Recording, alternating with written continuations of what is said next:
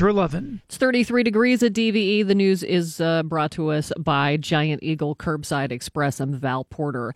A fierce storm is expected to hammer millions of Americans along the East Coast today.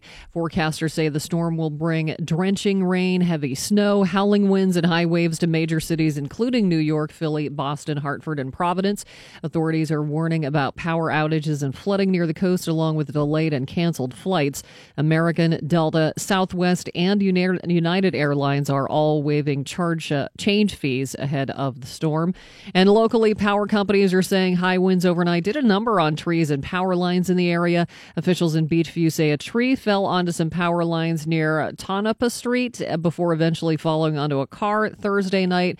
Just before 8 o'clock, officials with West Penn Power and Duquesne Light say they are ready to respond to restore power as needed.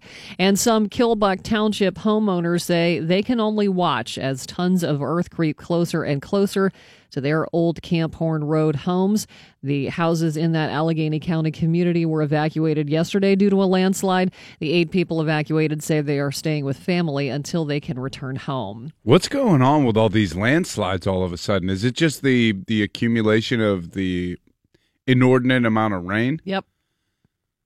The ground is just saturated. It's crazy.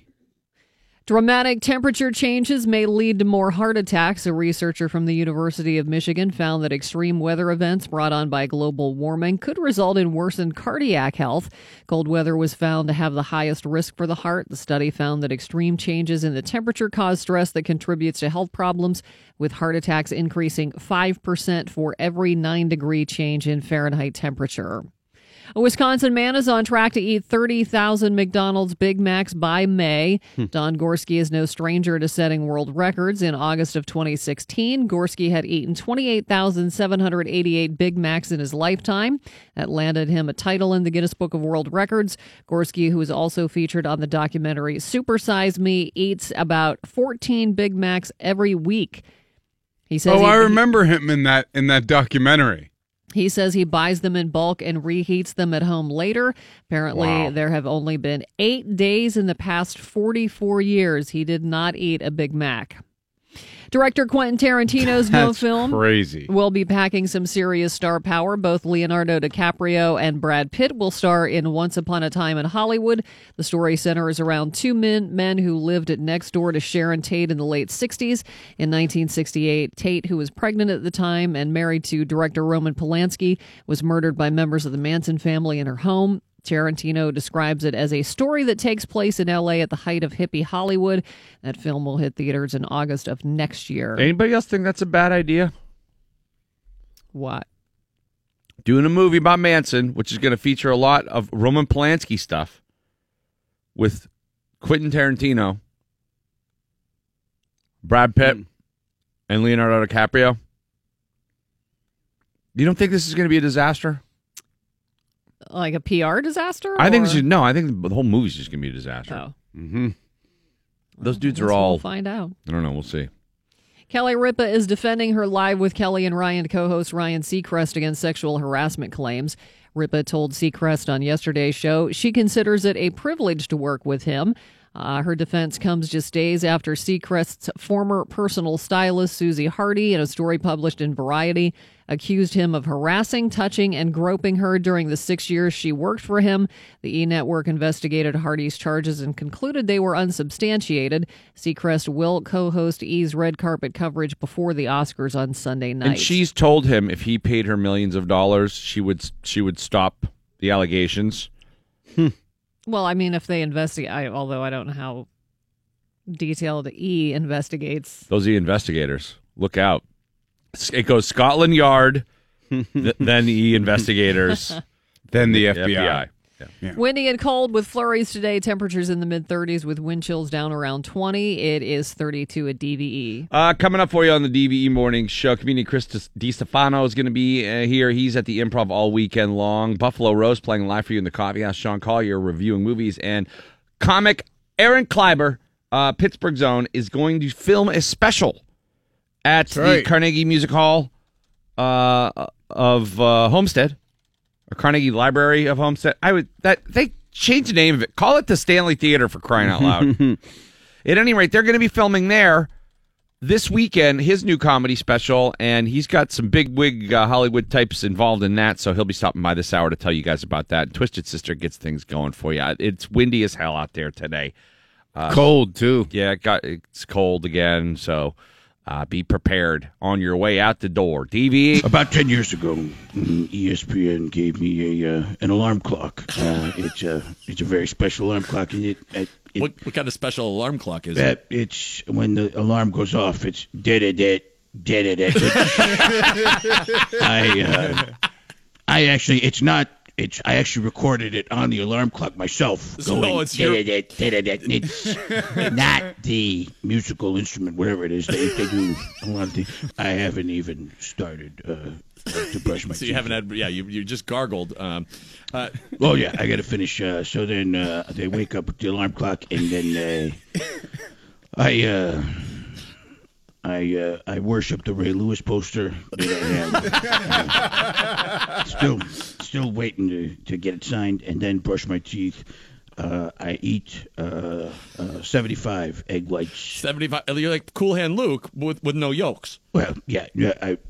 It's kind of the way I go. But I don't eat them. I just cook them up. I have someone cook them for me. It's you don't eat Steve them? Levy he's my cook. When he's not doing the hockey games, he's over making breakfast and okay. And then I actually eat French toast. But I look at the egg whites. Well, it would be healthier if you ate the egg whites. There was truth be told here, there was an article that was written April 4th, 1977.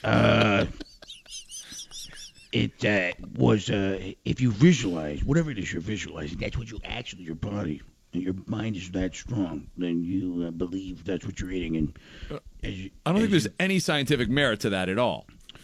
Well, science is, it's a necessary evil. That's not, it's just science. It's a fact. It is what it is. Yeah. Well, did you ever see the movie Weird Science? Yeah. I was the other day. Keyshawn Johnson and I were wearing bras on our heads, trying to make a lady. Wait, what were you trying to make? A lady? Trying to make a lady. A supermodel that was originally married to Steven Seagal. I'm not sure if they're still married. I don't follow. No. She's married to a director, Rennie Harlan. Rennie I think she married Chet. Fantastic job. Does a nice job with the cuts and the music. But what we came up with was, instead of making a woman, we accidentally created Roy Wood Jr. No. Well, that's good. Good for Roy, I would imagine. Very funny guy. Does a nice job. A lot of Steeler fans would like to put bras on their heads and have come up with a reliable kicker. We fired our kicker, Josh Scobie. Yeah, and his name might as well be Sean, because he's in the witness protection program now. You just gave away part of Sean Scaboo is the name that he's going with. That's Scooby Dooby Dooby. Did you just Scooby. That's what I gargled with this morning. A Scooby. It sounded like Berman.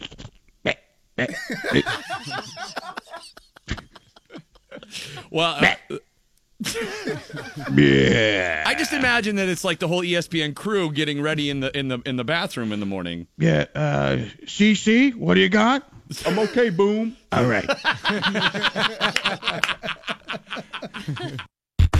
DVE Sports. Mike Pursuta with your sports right now on the DVE Morning Show. What happened? What had happened was... What happened to the Pens last time, Mike? That was brutal. It might not have been that good. The Penguins struggled, to say the least, up in Boston last night. But, hey, at least they got off to a pretty fast start. Up the right wing for Evgeny Malkin. Red hot for the Penguins as he whips it across the left wing for Hagelin over the Bruin line. His shot off a stick and off the glass behind the net into the far corner. Turned over by Riley Nash to Malkin at the left circle for Mata with the drive. He scores! Holy Mata, 35 seconds in. Penguins strike first. 1-0. Yeah, the Bruins struck back, and then they scored again, and then they scored again. Torrey Krug with the puck on his stick on the forehand, snaps one towards the net. It's Nash below the goal line at the side of the net for Pasternak. He fires it back to the point for Marchand, right circle. Krug, deflection, score! It's Rick Nash atop the crease. A power play goal for Boston. 3-1 Bruins. Yeah, the Bruins kept pouring it on from there. It ended up to be a tough night in Boston for the Pens. It's skated back into the Boston end by Sean Corrali. Below the goal line, it comes for Holden. And Nick Holden is going to watch time run out on this one. The Boston Bruins, in a weird hockey game here in Boston, knock off the Penguins by a final score of 8-4. It was definitely weird. Goaltender Casey DeSmith lasted 5 minutes and 27 seconds. He allowed 3 goals on 5 shots. The Bruins went 3 for 5 on the power play, and the Pens 0 for 4. Defenseman Jamie Alexiak was -3. Defenseman Matt Hungwick and forwards Tom Kuhnhackl and Carter Rowney were all -2. And David Krejci had a hat trick for the Bruins, who showed up ready, and the Pens did not. There wasn't really anything that you could like about what the Pens did last night, other than the Ole Mata goal and maybe the Riley Shane goal at 1957 of period number 1, which made it 5-3 and sort of teased everyone into thinking that maybe the Penguins were going to fight back. They were not. They did not. No. Flush it and move on. Elsewhere in the division, the Hurricanes beat the Flyers 4-1 in Philly, and the Devils lost 3-2 in Florida. That's what you have to do with that game, right? By the way, Mike, you just have to flush it. Forget about it. Get it out of your mind. You know, they went 17-4-1 over that 22-game stretch that preceded this 3-game losing streak. Now I think this is a little bit of a correction. You've had the trade deadline thrown in the middle of that, so there's been some changes. And, to the roster. It's going to adjust back a little bit. I didn't think they were going to win 17 to 22 games the rest of the way. Never thought I'd get to see 2 giraffes fight either, and we got to see that last night. Yeah, boy, was that entertaining. Thank God they're still fighting in the game of hockey. It looked like there was 2 of those car dealership wiggly guys, like, going back and forth on each other. Chara and Alexiak. I would not... Chara's terrifying. He's like 40, isn't he? He's still terrifying. That's just because he's 8 feet taller than everybody. Do you think he does, like, the trope, like Danny Glover cop line before every fight? I'm getting too old for this bleep. I think they have to bring him to the rink every night in one of those horse trailers and lay him down on a bale of hay. His head sticks out of the back. Yeah. He's a mutant. Or his tail. Caps lead the Metropolitan Division with 79 points, followed by the Flyers with 78. The Pens with 76, and the Devils with 74. The Pens will host the Islanders on Saturday at 5 o'clock. Pirates got their first spring training win down in Bradenton yesterday, 4-1 over the Blue Jays. The pitching contingent included Felipe Rivero working an inning and striking out 2 batters. Sean Rodriguez hit his second spring training home run, and Austin Meadows his first for the Pirates, who've got the Orioles in Sarasota today. Tyler Glasnow getting the start there. Maybe the bigger development was Major League Baseball Players Association Executive Director Tony Clark making a stop in Bradenton to meet with the Pirates. Of course, that was just a couple of days after the union has filed a grievance against Major League Baseball, citing the Pirates, Tampa Bay Rays, Oakland Athletics, and Miami Marlins, not, according to the union, putting the revenue-sharing money back into the operation, using that money as they're supposed to make the team better. Tony Clark met with reporters after the meeting with the Pirates. He's quoted by Bill Brink in the Post-Gazette this morning as saying, quote, "We don't file a grievance if we don't have a concern. To the extent that we see what we think are upwards of a third of the league, some of which have voiced their interest or lack thereof publicly in regards to the value of winning or the value of competing day in and day out, that's where our concern comes from." The Pirates have called the grievance baseless, among other things, and Pirates President Frank Coonley has said he looks forward to proving the Pirates' case in arbitration. Jake Arrieta, Lance Lynn, Carlos Gonzalez, and Mike Moustakas are among the prominent unsigned free agents. Is that crazy to you that Arrieta's still floating out there? And Lance Lynn. Yeah, I don't know if those guys are Cy Young contenders anymore. Better than what we got. You'd certainly think they could pitch in the big league. So Right. is the problem they're just asking too much money, or is there some basis of validity to the MLBPA's grievance? Like, is there an injury or something where they can't pass a physical? That would be disclosed. I don't think that there's any way. There has to be something, though, because there are other teams you would think would want them for depth, if nothing else. What do the Yankees care if they spend $8 million on somebody who's, on a middle reliever? Like, I'm serious. Yeah.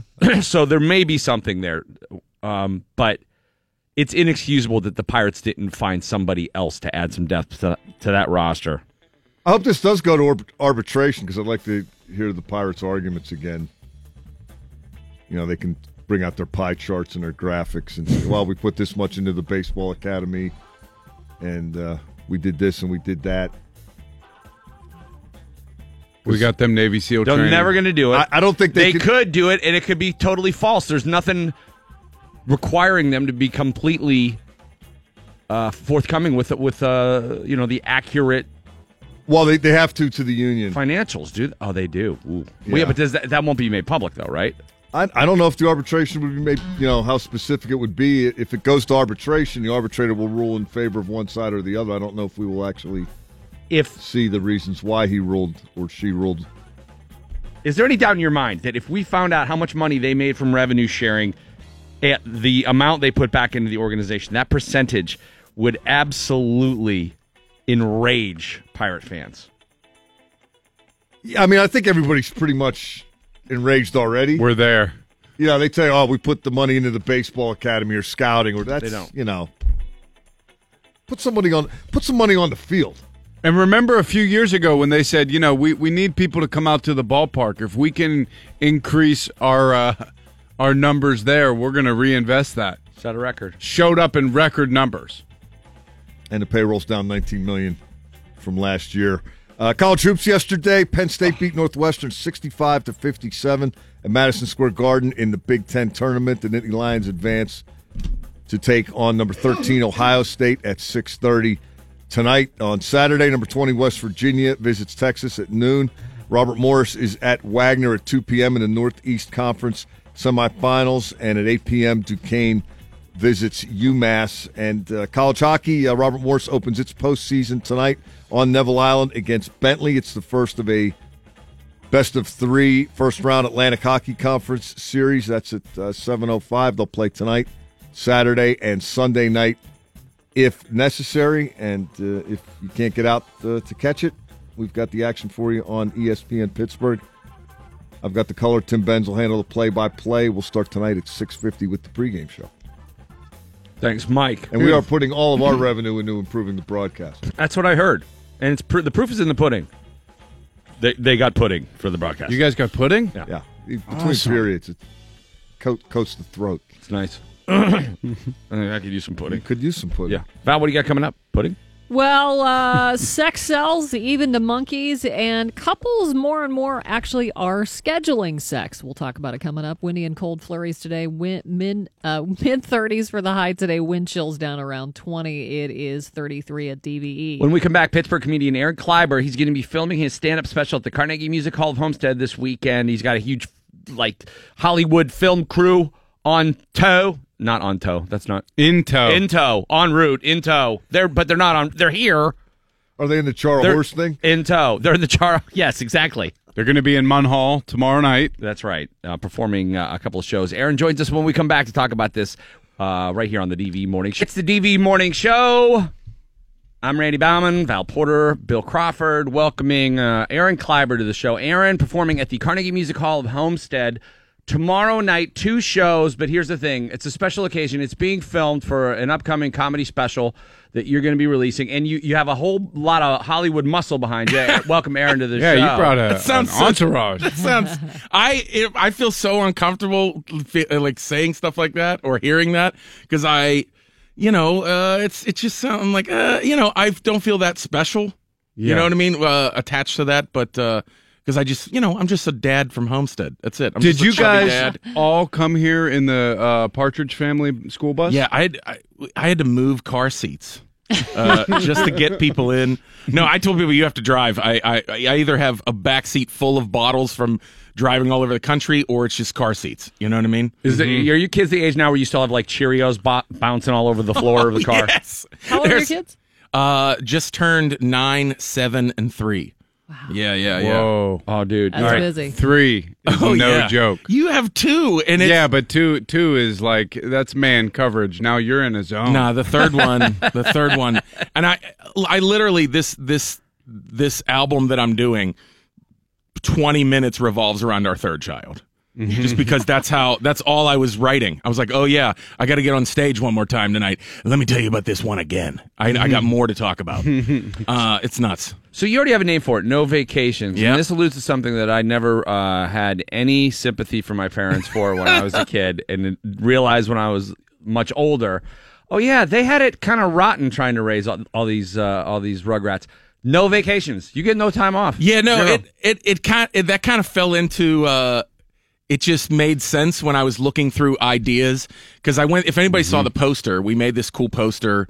I just came up with the idea, and then very talented people like Lou Stein. You guys might have met him. He's photography for arcade and comedy for years and years. One of the original FNI guys. Mm-hmm. He took the photo, and then people at Animal Studios doctored it up. And when I had an idea of like homage dad, Clark Griswold, and they did that, and then the No Vacations, because that's creative. Just add a no to the vacation. No, it's good. And but it's accurate. But it's the title is a super important thing. Yeah. If you don't come up with the title, you're screwed. And it can make somebody watch or not watch. Oh, absolutely. Somebody will watch a comic that they've never heard of before based on a title. Yeah, it came from going on stage thinking like, this is my vacation from my real life. Like Bill, when you get a chance to go on the road and go to a hotel room where nobody is in your room, I don't know what to do with myself. You're just in a quiet hotel. Nobody's peeing in your bed. I'm like, it's amazing. I'm like Kevin McAllister when he wakes up and his family isn't there. This is what I'm trying to tell people. I'm eating ice cream. I'm doing jumping jacks on the bed. I don't know what to do. It's midnight. You're like, I think I can catch up on a Netflix show. Yeah, I'll watch a movie. Oh my I'll gosh. Start one right now. Nobody's going to interrupt the intro of a Netflix show just showing up in the living room naked with a turd in their hand. Because that's what happens. Nobody I love when people without kids are like, we binged a show. Val, how many shows are you guys binging on a Sunday? Oh, a lot. We all binged a show. We've been. Oh, really? My wife and I are catching up on Lost. That's what. Like, we can't binge. I can't binge anything. I'm binging like Mindhunter in a hotel room in Dayton, Ohio, at 3 a.m. And I'm like, oh my god, it's a solo mission. Like you're not watching anything together anymore. No, and it's not. That's why. Yeah, you don't need drugs. Like the serotonin rushes these days come from like having some solace. A little time by yourself, and then watching Black Mirror. That's it. That's all. And when people are like, "You go out after the show, you want to go get some ladies?" I'm like, "No, what? No." I'm going to catch up on Stranger Things 2, look up hot moms with mastersdegrees.com, and then go to bed. That's what I'm going to do. So this is pretty cool. You got Michael Killen directing this. He did ABC's Downward Dog. He's in the studio. We just said hi to him really quick, which was based here in Pittsburgh. It was a hugely popular show. People are still mad that it's not on. Everybody was really mad at it. I don't understand when networks do that, when they have even a cult following to not even figure out a way how to make that work. So there's a big name. Going for you. Animal Production, they don't mess around. You have all of this. You have to. Your 5-hole has to be. You gotta be pretty tight. Can I gloat about Animal? This is when I got excited. This is so Pittsburgh of me. I was at the airport coming back. What is it? Like a week or two ago. And I'm on the little tram, the Franco tram, or whatever. After the Franco, you get on the little tram, and they have the little videos. Rick Seaback will, here's what's great about Pittsburgh, and they had a whole demo reel just of Animal, of this production company, and I was like, they're on the tram at the airport. Whoa. I was like, this is fancy. This is huge. I was like, those are my friends. This is cool. They're doing it. It must be okay. Pittsburghers can go see this show. There are 2 of them Saturday night at the Carnegie Music Hall of Homestead. Go to Aaron Kleiber, Kleiber.com, AARON, it should be noted, Kleiber, or go to the box office at the Carnegie Music Hall of Homestead online. I'll make it easy for you. GrownDadBusiness.com. All right, there you go. Forget my horrible German name. Aaron Kleiber. Yeah. They're like, oh, how do you spell that? Forget it. Your name sounds like a German holiday. Oh, I know. It's Aaron Kleiber. We don't have to go to work today. Happy Kleiber Day. Yeah, exactly. I know. As much as I talk about how to spell my crazy German name, just make it easy. GrownDadBusiness.com. I should just buy like TiredFatDad.com. Is that taken yet? I don't think that's taken. No, that could be your next thing. You have SkinnyNapDad.com, don't you? I do. SkinnyNap.com. So, Grown Dad Business is your podcast on iTunes. Mm-hmm. And this weekend, No Vacations is going to be filmed in front of the live audience. You can make Pittsburgh comedy and television history by being a part of that audience. So go to GrownDadBusiness.com, get your tickets. You have to be, I'm guessing a lot of people hitting you up for tickets, and you're feeling nervous, and you're feeling sleepless. I want to make an announcement to all of my Pittsburgh friends and family. I am not the customer service director for the Carnegie Library of Homestead. I mean, I got people from like my mom's work and like people I haven't seen since 1997. Hey, I was just wondering, the website's down on the library. I don't know if you know somebody at Drusky or something. I went to high school at Drusky. If you want, I'm like, I don't. What? Who are you again? I don't know. But I can solve all those problems. Do you ever message the artist when there's something wrong? Never. Whatever. That's how it is. They're like, well, he lives down the street. I ain't calling a library. Are your kids going to be there? Yeah, they're, is that a good idea? Okay, so I told my wife, anytime the wife and kids come with me anywhere, I'm always late to the show. I'm always flustered. I'm always like stumbling into the comedy club. Like when we went to Washington, D.C. This past summer. So I thought it'd be smart to take the whole family and sightsee and then go do 2 shows a night. That was a blast. We walked around. Check out the mall. Yeah, we walked around D.C. for 9 hours a day, and then I drove back to the hotel, took a shower, drove back to the comedy club. And it was a mess every night. I was on stage like, hey guys, hey, good to see you guys, and then just rant about my kids. But that felt good. But yeah, I'm afraid they're going to ruin it. I'm afraid they are. If they're going to be there. I mean, all you have to hear is one, like out of the background, screaming or something like that. They're not whining. They're just so much. It's just so, you're just, it doesn't matter if my wife is there. It's a more public situation. It heightens them. So then you're just playing a goaltender for danger. That's all you're just like, don't touch. But it informs your comedy. So that's what's going to be great about it, is that you're going to, you'll have that tension of dealing with your kids backstage and then take it right onto the stage, and even if it'll be as real as it ever has been. Even if they do ruin the set, that Animal is going to still make it look cool. Yeah, I know. Like they're going to really make it look great. I'll be out all pissed off, firing up. Yeah, I don't want to come out the gate hot. I don't want to come out like, what? I got to break this down real quick while my son's still looking at me, you little son of a. No, I want them. This is cheesy dad moment.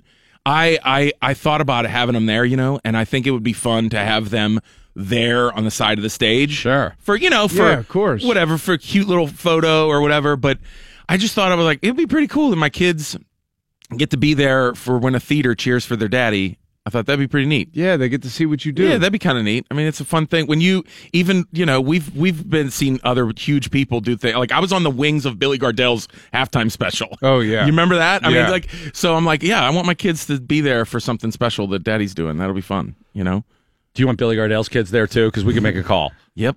Bring them on. Anybody that wants to bring their kids, put them side stage for Aaron's show this weekend. All you got to do is go to GrownDadBusiness.com, get tickets. There's 2 shows. There's one at 7. There's one at 10 o'clock. You got to be 18 or older to attend the show, and you should go and be a part of this. Congratulations, man. This is big doings. Thank you, dude. 18 and over, please. I have people telling me they want to bring their kids. Yeah, Are you providing babysitters? No, I'm not. Please don't bring your children. Well, most libraries have babysitters. You can forgive them. Randy, they really do want to bring their kids. Like people are like, yeah, but set them free in the library. I know. I don't care. There's other abandoned wings. Get in there. Yeah. Find some poltergeists. Aaron Kleiber, AaronKleiber.com, GrownDadBusiness.com. This Saturday, go see him in Homestead. Congratulations, man. Thanks. Best of luck. You guys are the best. All right, man. True lovin'. It is 32 degrees now at DVE. The news is brought to us by Giant Eagle Curbside Express. Ben Ross Roethlisberger is making a contribution to local law enforcement agencies, as he is known to do.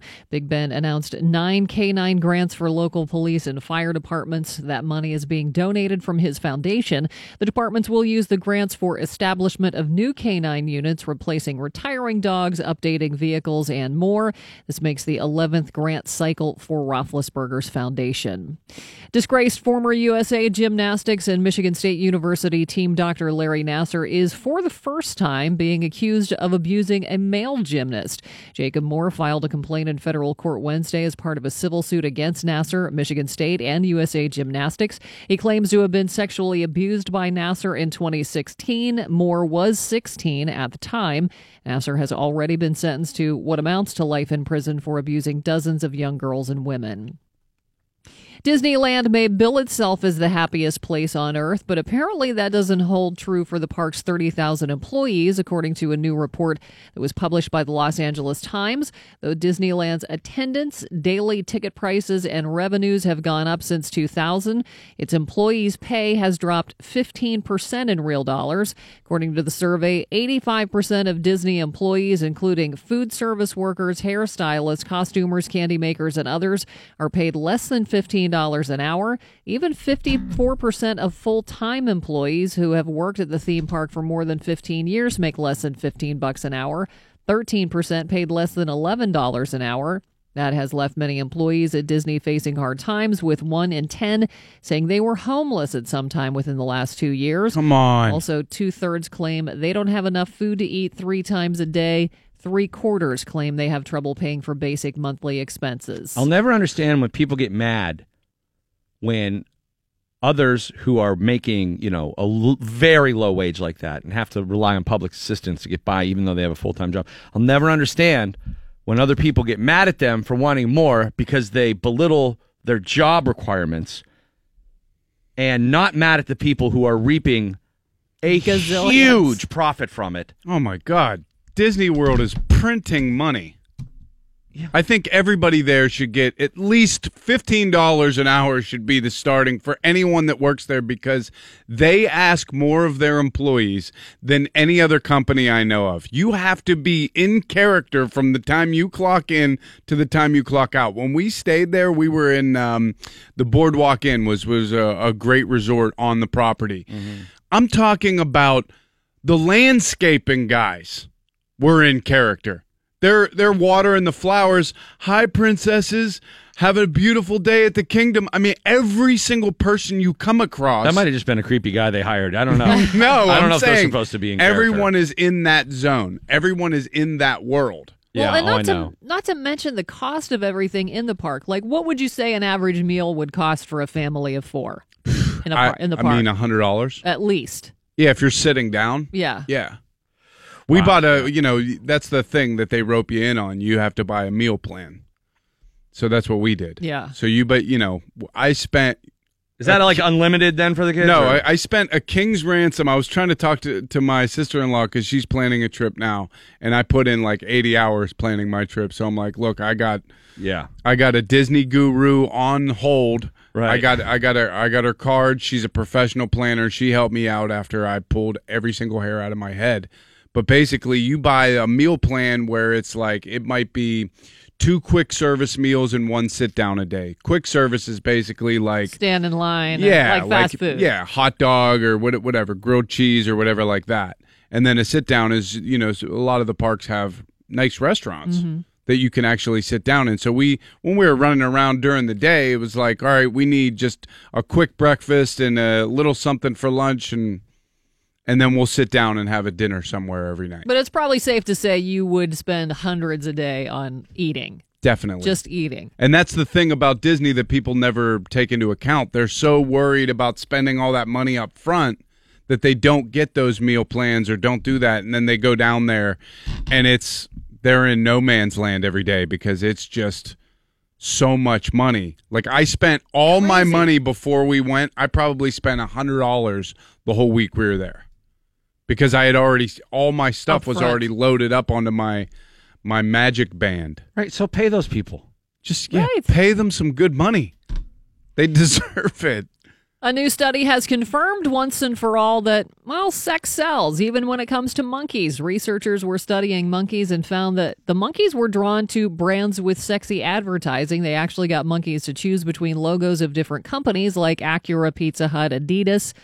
They chose them on a touchscreen after showing them sexually charged commercials. And sure enough, the monkeys chose the logos with the sexiest ads. And according to a new survey, 52% of Americans actually schedule sex with their partner, an average of 6 sex appointments every month. The top 5 reasons are 6. Well, the kids are in the house. Kids. Sounds very high. Very. Very high. Are these porn stars? Very high. Very high. The kids are in the house. Number one reason. That's kids. Of course. Kids, they live there. Yeah. Right. They're always around. And if they don't see you for 5 seconds, they come looking. Yep. Everybody's busy. I'm busy. The partner's busy. Kids are busy. Got to shuttle them everywhere. The desire, they schedule sex because of the desire to have sex more often. So it's like, we're going to make a point of doing this. And partners are rarely together. I guess that would go along with being busy. I'm so busy right now. I will pencil you in. Can you do a 4:30 on Wednesday? That just sounds like it. I know that's how it has to be. But forced, like, okay, now we're doing it. Yeah. Set your alarm on your phone. It kind of that's not fun. It makes it a little more like forced. Well, a little less. Yeah, there's no romance to it. That's for sure. That makes it's tough, and that's why married couples have a tough time when they have kids. Well, when you're first in a relationship, I feel like you're just in this romance where everything is sexy and you're just loving everything about that person, and yeah, you just want to lay in bed all day with them, and it's just great. And then real life hits you, and 10 years later, you got to make an appointment. Right. Hey, look, smartphones can alert you to that stuff. You'll get, alert me 1 hour before. Right. The boffing.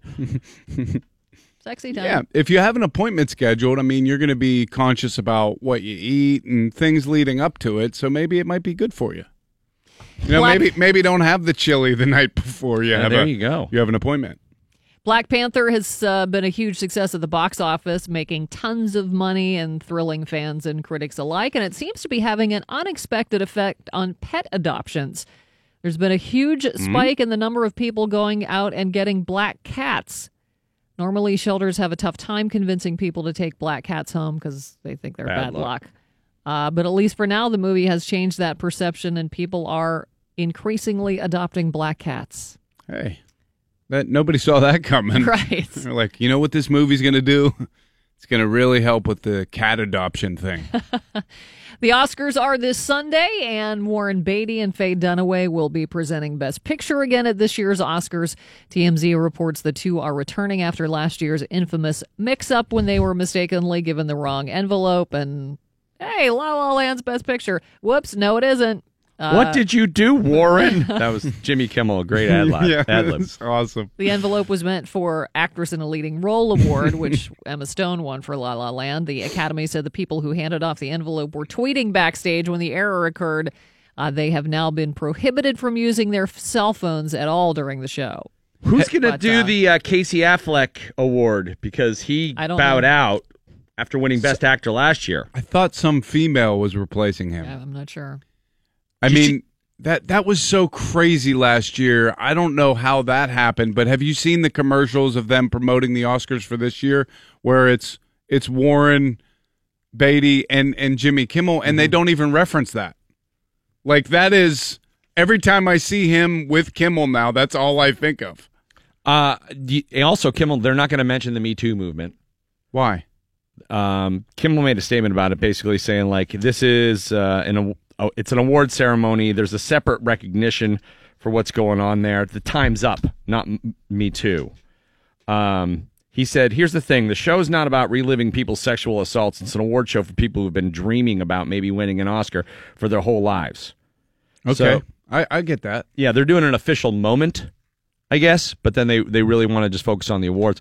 Harvey Weinstein's company was sold to Ron Burkle's investment group. That's not hilarious. Well, look, they're being making sure that all the responsibilities are adhered to in terms of paying all of the victims, and all of the small businesses that were owed money under the Weinstein Group are going to get paid. They're not just going to get washed out in a bankruptcy or anything like that. So that's good. So there are stipulations that have been made for that takeover, so that it's Burkle's just not swooping down and taking advantage of a He's terrible doing the right situation where there will be, far more victims than just Harvey Weinstein's, the actual people who've been doing business with them for years. Right. At least they'll be taken care of, and those victims will be paid out as well. So that's one positive thing of all of that. And Harvey Weinstein's done. He's persona non grata, and probably going to end up in jail. I mean, he should be in jail. Yeah. And nominees this year will find a can of pepper spray in their Oscar goodie bag. The Just in gift case bags Harvey Weinstein does make it there. are given to Oscar nominees each year by companies looking to promote their products, and usually contain luxury items like jewelry, cosmetics, trips. This year's Oscars gift bag will also include a key ring size pepper spray, a gel pepper spray, 2 personal body alarms, and a kit that tells you if your drink has been spiked. The company that makes the safety products told Yahoo that it is lending a helping hand in the Me Too movement by offering products aimed at the harassment culture that is pervasive in the entertainment industry. And according to the Hollywood Reporter, gun control advocacy group Everytown for Gun Safety is giving stars anti-gun violence pins to wear to the ceremony. They are expected to include the organization's slogan, Never Again. Windy and cold, flurries today, mid-30s for the high, wind chills down around 20. It's 32 at DVE. Sean Collier from Pittsburgh Magazine joining us, and we're going to be talking about the...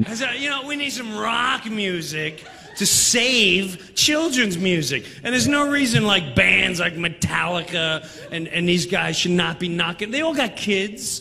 I don't need to hear a new, amazing Metallica. So play some kid stuff. They'd be amazing. I think they'd be great. James Hetfield came out like, get around, yeah! Ready, boys and girls? Yeah, yeah, ooh, yeah! Yeah, yeah, yeah, yeah, ooh! Had a farmer, had a dog, yeah, had a dog, yeah. Bingo was his name, oh yeah. B-I-N-G-O, B-I-N-G-O, yeah, ooh, yeah.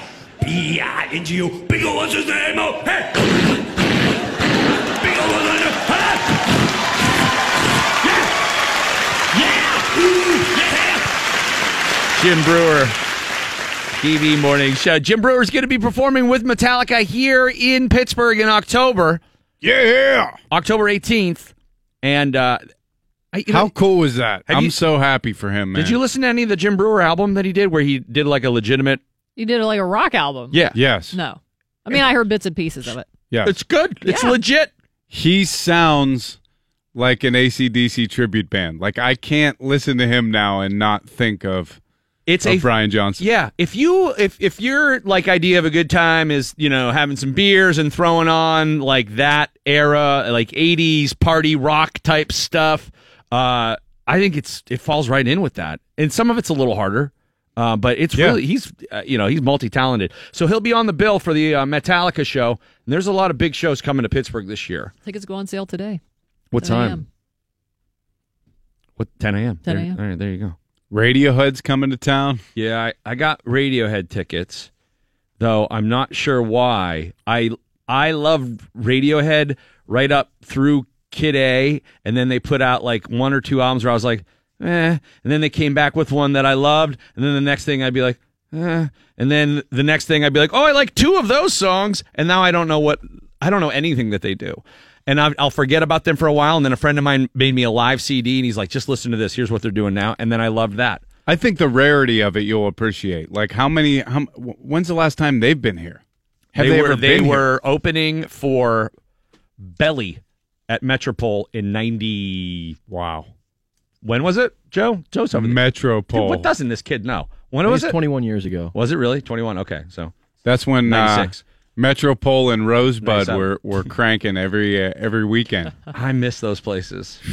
I'm not I used to. nostalgic. That was the Metropole first place sucked. I partied. Metropole sucked. Rosebud was awesome. Rosebud was awesome. For seeing music, Metropole sucked. Rosebud was awesome. Because Metropole had all those huge steel beams coming down, and your line of vision was obscured.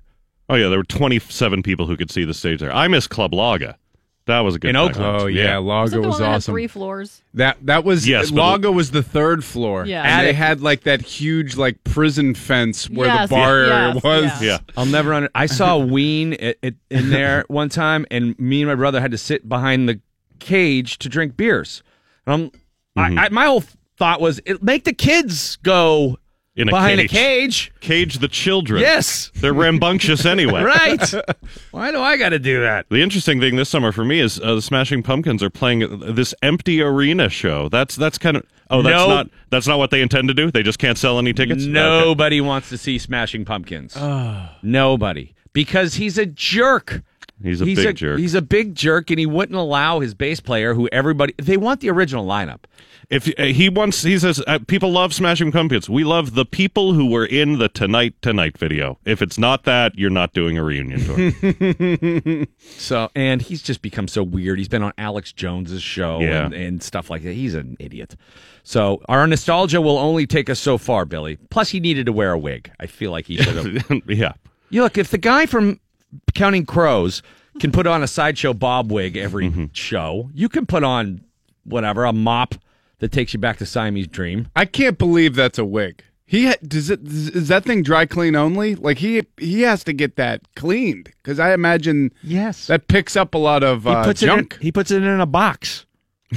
I'm not kidding. A new one is crafted out of 8 ferrets. What's in the box? What's in the box? Ironically, Brad Pitt's ex, Jennifer Aniston, dated Adam Duritz, the Sideshow Bob lead singer of Counting Crows, who's one of the more underrated rock and roll singers out there. 6 degrees of Kevin Bacon on that one. A little bit. I'm sure Kevin Bacon was the Bacon Brothers probably opened for Counting Crows at some point. 50%. DVE Sports. Mike Pursuta with your sports right now on the DVE Morning Show. Not exactly sure what happened last night in Boston, but I don't want to watch that again. Oh, you know what happened. You saw it happen. You don't want to see it happen again. And if it continues to happen again, it's not going to be good news for the Penguins. But there might be something to be gleaned from what took place last night up in Boston. If you're familiar with Mike Sullivan, you know he repeatedly insists that you can't score your way to a championship. You have to play sound defensive hockey first and let the offense flow from that. And if there's a silver lining to Bruins 8, Penguins 4 last night, it's that the gospel, according to Sullivan, apparently translates into Russian. Here's Evgeny Malkin. If they score 5, we score 6. It's not like right. Like we have like great 4 lines offensive zone, but we need to start play better D zone. Like for sure. Like we can't play like just if they score 5 with 6. If they score 6, we think we score 7. No, it's not work like that. You know, like we need to understand like games start like D zone. Like and Boston Trolls today like we not play right. We not play right. Put that on a take t-shirt. Things I never thought I'd hear Gino say for 1,000, Alex. How about that? We score 6, they score 7. It not work like that. Starts in the D zone. 6-5 at Florida Saturday, 8-4 last night. Penguins get 5 goals and lose, get 4 goals and lose. Anybody sensing a trend here? And the good news is they had been playing very well in terms of playing a complete game throughout their hot run since early January. Maybe they just cannot afford to do it without Matt Murray. Definitely This team not. is now constructed in a way that Matt Murray cannot be injured. Well, not for the long haul, certainly. For the postseason. Yeah, you shouldn't be losing like this. You shouldn't have to have your goaltender yanked in consecutive games. And part of that's the goaltending, and part of that's just how ridiculously poor they played in the defensive end in the neutral zone. Guys just going in, just right up to the net, nobody on them at all. I mean, Matt Murray would have had a tough time last. There was, 2-3 soft goals last night? I'm going to go with 3, Mike. Okay, let's say it was 3. Boston got 8. So take the soft goals away, they got 5. That's still too many. And the Penguins know it. Malkin knows it. Crystal Tang knows it, too. He's seen what's happened of late, and apparently there's a French-Canadian edition of that gospel, according to Sullivan, and apparently Letang has read it. We never were able to crawl back because they play a really structured game. They play well defensively, and even if we have that much power in our room, down the road, we're not going to win games like this. Not going to win games like this. What were the specifics of the Penguins' defensive deficiencies? Well, according to Sullivan, it started with the compete level. Well, I thought tonight it started with puck battles. I thought, our second man, we weren't quick enough to the battle. So we didn't get that loose puck, and when we were quick enough to get there and create the 2-on-2 in the corner or whatever it may be, we didn't come up with enough pucks, and so when you lose those puck battles, it's hard to play the game that we want to play. We're a better team when we have the puck. We're a better team when we control territory, and I don't think we did a good enough job of that tonight. Yeah, maybe they should put some signs up around the locker room. They have passion, accountability, commitment, the tenets of what they want from their players. Maybe they need a sign that says, we're a better team when we have the puck, as every team is. So when you get it, do the right thing with it, and don't take chances with it and lose it. And maybe you don't give up 8. Pens will try to do better on Saturday against the Islanders. The Devils and Flyers both lost last night, so it's Washington with 79 points, Philly was 78, Pittsburgh was 76, and the Devils was 74 in the Metropolitan Division. Major League Baseball Players Association Executive Director Tony Clark was in Bradenton yesterday. He was meeting with the Pirates players, as the union does every spring. This coincidentally came on the heels of the union filing a grievance against Major League Baseball for the Pirates, Tampa Bay Rays, Oakland Athletics, and Miami Marlins, according to the union, not properly funneling their revenue-sharing receipts back into the operation to make the on-the-field product better. The Pirates dismissed the grievance as baseless. Clark said yesterday, quote, "We don't file a grievance if we don't have a concern." Bucks were 4-1 winners over the Blue Jays yesterday. It's their first win of the spring. They've got the Orioles in Sarasota today. Tyler Glasnow, your scheduled starter for the Pirates. College basketball, Penn State beat Northwestern 65-57 to advance to the quarterfinals of the Big Ten tournament in Madison Square Garden. The Nittany Lions get Ohio State. That would be number 13. Ohio State at 6:30 tonight at the world's most famous arena. Penn State is 2-0 against the number 13 Buckeyes this season. If the Nittany Lions win again, they advance to a Saturday semifinal against the winner of Rutgers and Purdue. Number 20, West Virginia, is at Texas on Saturday. And Robert Morris is at Wagner, the 7th-seeded Colonials, meeting the 1st-seeded Wagner in the Northeast Conference semifinals. RMU was 0-2 against Wagner in the regular season, but had been 0-2 against Mount St. Mary's, which it beat in the quarterfinals. College hockey tonight out at Neville Island. Robert Morris against Bentley. It's game 1 of a best-of-3 first-round Atlantic Hockey Conference playoff series. They'll play tonight and Saturday night and Sunday if necessary. We've got the games all weekend long on ESPN Pittsburgh. And mark your calendars for Wednesday, March the 14th. That's the night of the Great Sports Debate. 7:30 at Tequila Cowboy. Doors are at 6:30. You got to be 21 to get in. The sponsor is Bud Light. I'm on the panel along with Mark Madden, Adam Crowley, Tim Benz, and host Bob McLaughlin. And once again, warm-up comedian Sean Collier, clearly a glutton for punishment. Hey, if somebody wants me to be somewhere and will compensate me for appearing, then I am going to be there, damn it. I am a working comic of sorts. VIP tickets are $20. That'll get you free food and 2 complimentary Bud Lights. General admission tickets are free, but you know by now for this event you got to register in advance because it will just draw an overflow crowd. You don't want to be left out, so go to DVE.com and get yourself taken care of. The great thing about this event is it's drinking and yelling. Yeah. And that's not the audience, that's the panel. I get the impression that a lot of the crowd is there to hear Stan swear. I think that is part of the appeal. Well, I'll be disappointed this year because there's no stand. Well. But then hear unrestrained Mark Madden. We'll have some fun. Imagine that normally he's restrained a little bit. Yeah, think about that for a second. Yeah. His show is him being restrained. Right. In this instance, if you listen to Madden's show, you hear him say F this, F that a lot. Right. In the sports debate setting, he actually says F this and F that. You'll get the other 3 letters and more. For free. Yeah. And if you want to hear Mike Prisuta like he talks in the breaks here in the station, go to the show. Oscar predictions, Sean Collier coming up next when we return here on the DVE Morning Show.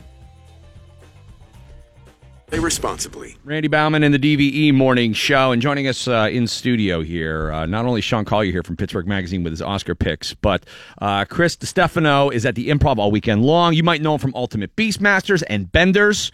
Well, dude, you've had like 10 shows. Yeah. First of all, you're on every channel. Yeah, but it's funny because I'm one of those people, like, I'm on a lot, but then, like, as soon as I got in the car today, it was like pickup provided by the club. The driver's like, I don't know who you are. I was like, oh, thanks. I was like, nice way that's to okay. start it off. Welcome to Pittsburgh. Yeah, I was like, I've met much more famous people than you. Yeah, well, everything I do, I'm on one season and then I get fired, or just canceled. Like Benders, 1 season canceled. Ultimate Beastmaster, 1 season fired. Benders should have gone. That could have took off because I don't think enough people even knew about it. No. It's such a great premise, particularly here in Pittsburgh where those leagues are so prominent. Val's husband basically we watched is some, yep. Very involved. Plays adult league hockey. Hockey. Well, I'm excited. I'm a huge hockey fan. It's just coincidental. I'm a huge Islanders fan, and they're playing the Penguins tomorrow in Pittsburgh. So I'm gonna go. If I is Pittsburgh a city? If I go deck down Islander stuff, am I gonna? Islanders, am I you're gonna get okay. into a fight or no? Because we stink. Islanders, you're fine. You come here to Flyers jersey, then we're brawling. You're not gonna hear the end of it. Yeah. It's not as bad as it used to be. Yeah. But there were days where, like on the smoking decks outside of the old Civic Arena, Flyers games, every intermission was like Friday night fights. You just go out there and watch people beat each other up over cools. There's not smoking decks anymore. I think that was a big part of it. Like, the older your barn is, the more fights that are going to happen. Now it's like a nice facility, so it feels like you're fighting somebody in a nice hospital or something. Like, dude, I would fight you, but this ticket cost $140. Right. I am not. Yeah, because before you'd pick up a $20 cheap seat in the old arena or something like that. Who cares if you get kicked out? Yeah. Now it's like half a check. Yeah, same back home in New York, man. It's all like corporate stuff now. And the Islanders fans, at least old school Islanders fans, like, we are the ugliest fan base in professional sports history. So it's like some of the people crawling out of the holes, like just coming out like no teeth, crazy hair, being in this like beautiful arena in downtown Brooklyn. It's like, we don't fit. It just doesn't make sense. It's like, we feel like hockey, it's gritty. We don't want a corporate suite. That's how I feel about the new Pens arena, because PPG Paints Arena is beautiful. It is awesome, but it has like too much light. The lights are all the way turned up. It feels like it's closing time all the time, and you can see everybody, and that's it's unforgiving. Yeah. I feel like Pittsburgh's like a very blue collar city. It just doesn't. I don't think like a shiny arena works. No. Same thing as New York. Yeah. All right. Well, Chris is here for a little while. He's at the Improv all weekend long. 412-462-5233 or improv.com to get tickets to see Chris at the Improv. Sean Collier, your Oscar predictions for this Sunday. Yeah, I might not be the best one to judge. I think the Oscars might be interesting again. And that's not to me. It's always, to me, is a pile of crap interesting to a dog? Yes, the answer is yes. That's me. To other people, I know there's been a lot of years where not only movies that get a lot of Oscars, but movies that win Best Picture are of no interest to anyone. Yeah. Like, oh, can the King's Speech pull off an upset? Nobody cares. Literally no one. Hey, remember The Artist? But not at all. The King's Speech did make me root for the King to make the speech. Yeah. I really did want him to do it. It was by the end of it, it was pretty good for that. It was like Don't a sports stutter. movie. Right. You're like, come on. You can do it. Come on, dude. Say those words. The Artist. I don't even remember that. That was the silent one. movie. Remember? Yeah. Everyone's Yeah, like, I remember that. Silent movies are back, guys. Was No, they're Adrian not. Brody in that? No, but it was a guy with a similar French name who I forget. I don't remember it. You said that, and I can't remember it. That's how much people didn't care about the Oscars a couple of years ago. This year, I truly believe that the Best Picture winner will either be the weird, crowd-pleasing monster movie where the lady sleeps with the fishes, not metaphorically, right, or the incredibly popular blockbuster horror movie. This is a different game all of a sudden. First of all, there's too many movies. They're defeating the purpose of what they're trying to do. I think it's actually counter to what their goal is by nominating 20 films for Best Picture. That is not putting more light on those movies. I think it gets lost. The award gets devalued a little bit. The nomination certainly does. That was a bad way to deal with that problem. Before the big change, remember last year Moonlight won eventually after someone explained what was going on. Tell Grandma and Grandpa to turn the card over. Yeah.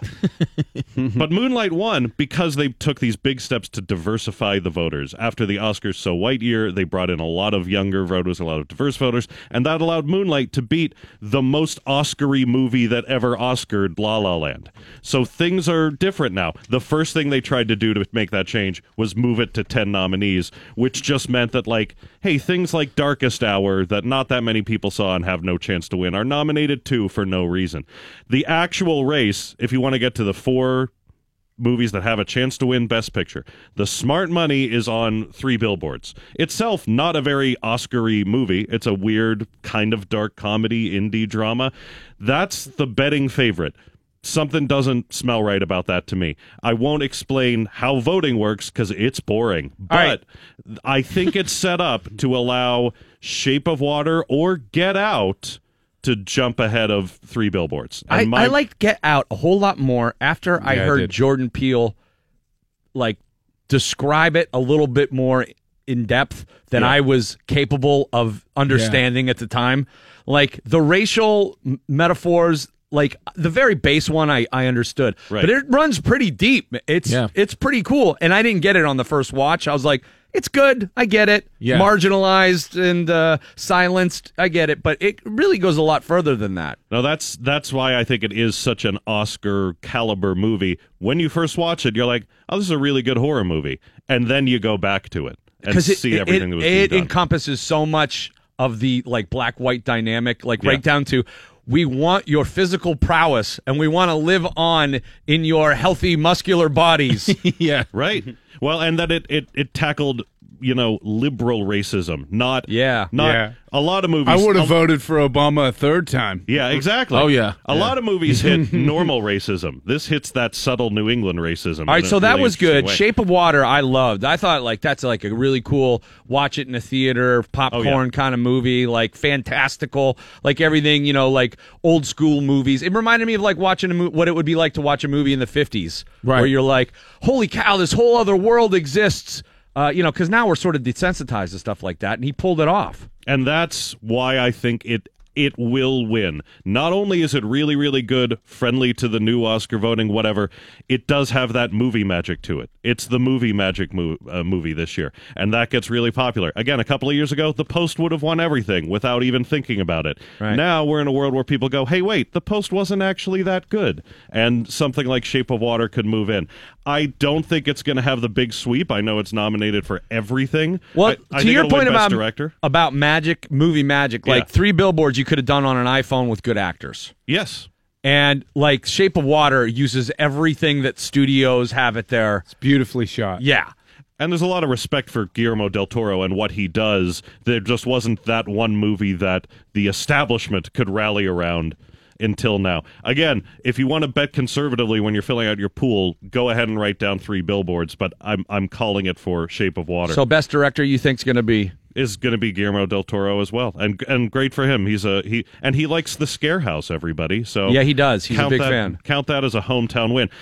There's still normal Oscar-y things. Gary Oldman is still going to win for having jowls. He shouldn't. Yeah. He yelled and he played a historical figure and he had a lot of makeup on, so you win. We already gave away too many Oscars to people doing imitations of people who aren't here anymore. I know, and he's the 3rd or 4th best performance in that category. Daniel Kaluuya from Get Out should I win. agree. He was unbelievable. Just the shot of him sitting in the chair alone when he gets hypnotized that first time. Mm-hmm. There's 2 or 3 of those shots in that movie that are the one shot where the maid comes into the room to talk about unplugging his phone and apologizing, and the tear that comes out of her eyes is like she's So good. trying to get out of the shell of her body. That's like an incredible scene, an incredible job of acting. And by the way, a lot of people one of the movies that people have not seen for among this year's nominees is Denzel's performance in Roman J. Israel Esquire. Here's what happened. That could be a slapstick comedy. That could be a basketball coach movie. Is that Adam Sandler's new picture? I have no idea what it is. Here's how that went down. Voting day, nominations are due. Everyone has their ballot filled out, and the fifth spot says James Franco, the disaster artist. And then we find out everything about James Franco. And everyone goes over to their ballot and crosses that out and writes down Denzel Washington, because he's the automatic nominee. Like Meryl Streep is the automatic. And then, after doing that, they went and looked up what movie Denzel made this year. All right. It's a nothing movie. Francis It's like Cam McDormand- Hayward making the Pro Bowl movie. this year. Again, He not didn't doing really make anything it. to increase your chances of being blurbed. Never going to get on that poster. Frances McDormand, Menneson's owned. I know they already have the congratulatory billboards up. That's fine. She's definitely going to win. And Sam Rockwell, her castmate, is almost a lock. I really love that Allison Janney is going to get an Oscar. I think that she is... she was so good in that. She's the best. I, Tonya was one of my favorite movies that I saw. Yeah. Maybe I'm just a simple man, but like Get Out and I, Tonya, Yeah. those are my two. You can have all the other movies. I didn't need to watch the Olympics after I Tonya. Got my figure skating fix. And there's two two Olympic blasters in the nominees with Icarus, which you've seen, Bill. The my Russian God, so documentary. That one I Yeah. saw. That's crazy. But Allison Janney's just somebody I'm glad to see get an Oscar. So who gets Best Actress? Frances McDormand. Frances, okay. For 3 billboards. If you want to go down the list all the way to best documentary short, they're on PittsburghMagazine.com. Sean Collier from Popcorn Pittsburgh for Magazine. dinner. There you go. He's You can find got all them all of them listed for you. Val's got your news when we come back. What are you talking about? Well, a real estate agent in Arizona can't sell a house because it was used to film pornos. We'll talk about that. That's. I mean, I look. think they'd have an easier time. Yeah. I'd rather have a haunted house. I think. Yeah, there's both a lot. What if the porn stars died there? Good point. Chris the DiStefano. moaning wouldn't sound the same, I guess. No, right, exactly. No. Chris DiStefano's with us, and he's at the Improv this weekend. Buffalo Rose in the coffee house later. DV. I can't believe that's a wig. Is that thing dry clean only? Like he has to get that cleaned because I imagine that picks up a lot of junk. He puts it in a box. I'm not kidding. A new one is crafted out of 8 ferrets. What's in the box? What's in the box? Ironically, Brad Pitt's ex, Jennifer Aniston, dated Adam Duritz, the Sideshow Bob lead singer of Counting Crows, who's one of the more underrated rock and roll singers out there. 6 degrees of Kevin Bacon on that one. A little bit. I'm sure Kevin Bacon was... The Bacon Brothers probably opened for Counting Crows at some point. Randy Bauman and the DVE Morning Kevin Bacon Show. hung up on us one time because we asked... That's the weirdest way to start a conversation. He hung up on us because we asked about like a movie, and they're like, we only want to talk about the Bacon Brothers band. And I just kind of wanted to be like, nobody... So in Footloose, when you and what's-his-face are driving the tractors right at each other. Like, it wasn't even like a warning, like, well, guys, we really want to just talk about our music. It was just like, so, gotta ask a question about you being Kevin Bacon, the movie star, and they're like, click. He hung up? Yeah. Wow. Or maybe it was his brother. Maybe his brother might have been. I couldn't see who actually put the receiver down. It was probably his brother because Kevin Bacon is like so famous, but his brother's probably just annoyed at all times. He's sick and tired. He's like, I just want to talk about my thing. Right. Don't ask me about Dancing with the Wolves. He's the other Bacon. Yeah, the other Bacon. That stinks to be the other Bacon. Never want to He's be turkey bacon. Yeah, You don't wanna be you know that they got support groups in Los Angeles. I swear, I did a pilot with Joel Murray, Bill Murray's Yeah, I know brother. Joel. Mm-hmm. Yeah, and then this guy Josh Myers, Seth Meyers' brother, and he said that they have support groups in LA for like famous people have famous siblings. No and like way. how, and I'm like, what?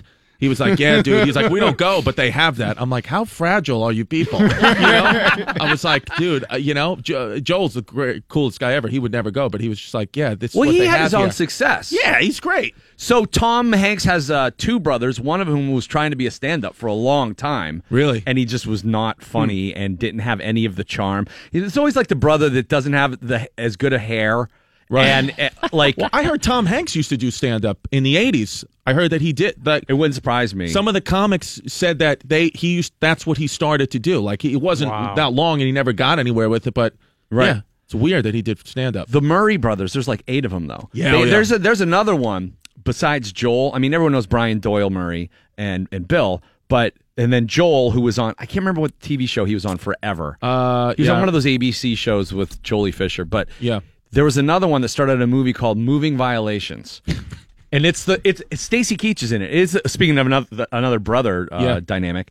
And it's the dumbest movie in the world. And he's like doing an impersonation of his brother. It seems like the whole way, but then I thought about it, and I'm like, but that's just probably how they all talk to one another. They all, and he was saying like there's eight of them, but they're all like very close friends. Like they all get together like on Christmas stuff. Like there's been no real bad blood, which I was like, that's interesting. They have a golf tournament that they do now, the Murray Brothers Golf Tournament. It's like the Caddyshack Open or something like that. Yeah, and I'm sure that those guys are just a bunch of Irish boozing Chicago. I was going to say it was great. It was just like because I love working with the old school guys because they just like he's smoking cigarettes in the studio, just didn't care. It was like he like cut out early one day. He's like I'm drinking with my boys. I'm like, you're the man. Yeah, I wish you were my dad.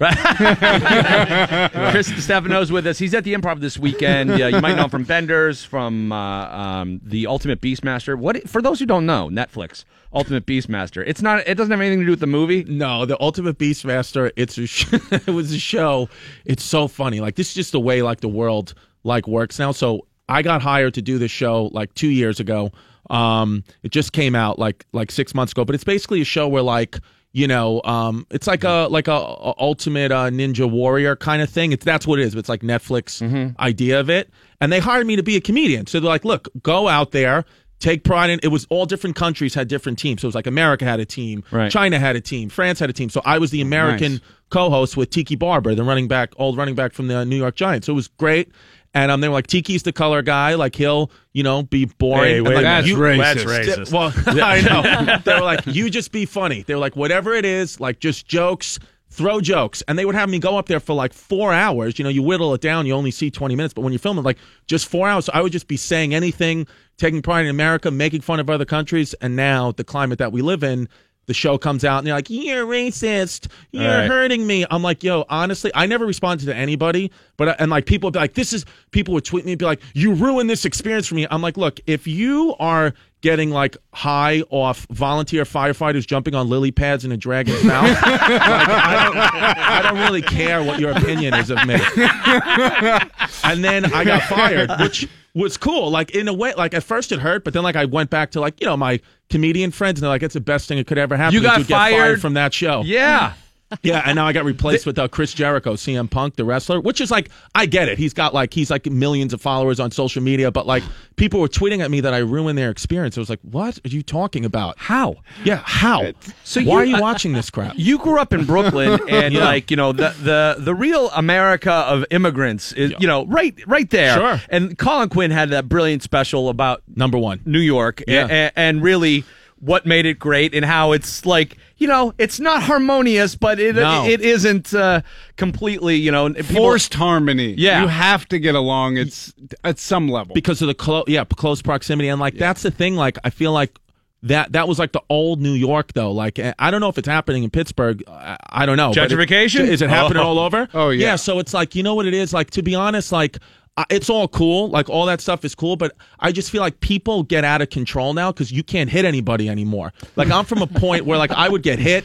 My friends would. I've been punched a lot in my life, so, like, I stay. I have, I can be cordial. I can be respectful. Like, I understand because I'm like, I don't want to get hit. It's just like a thing. But now people don't get hit, and so, like, guys just do whatever they want. Like, I saw a guy, like, I saw a guy in New York going to work. He was on a scooter.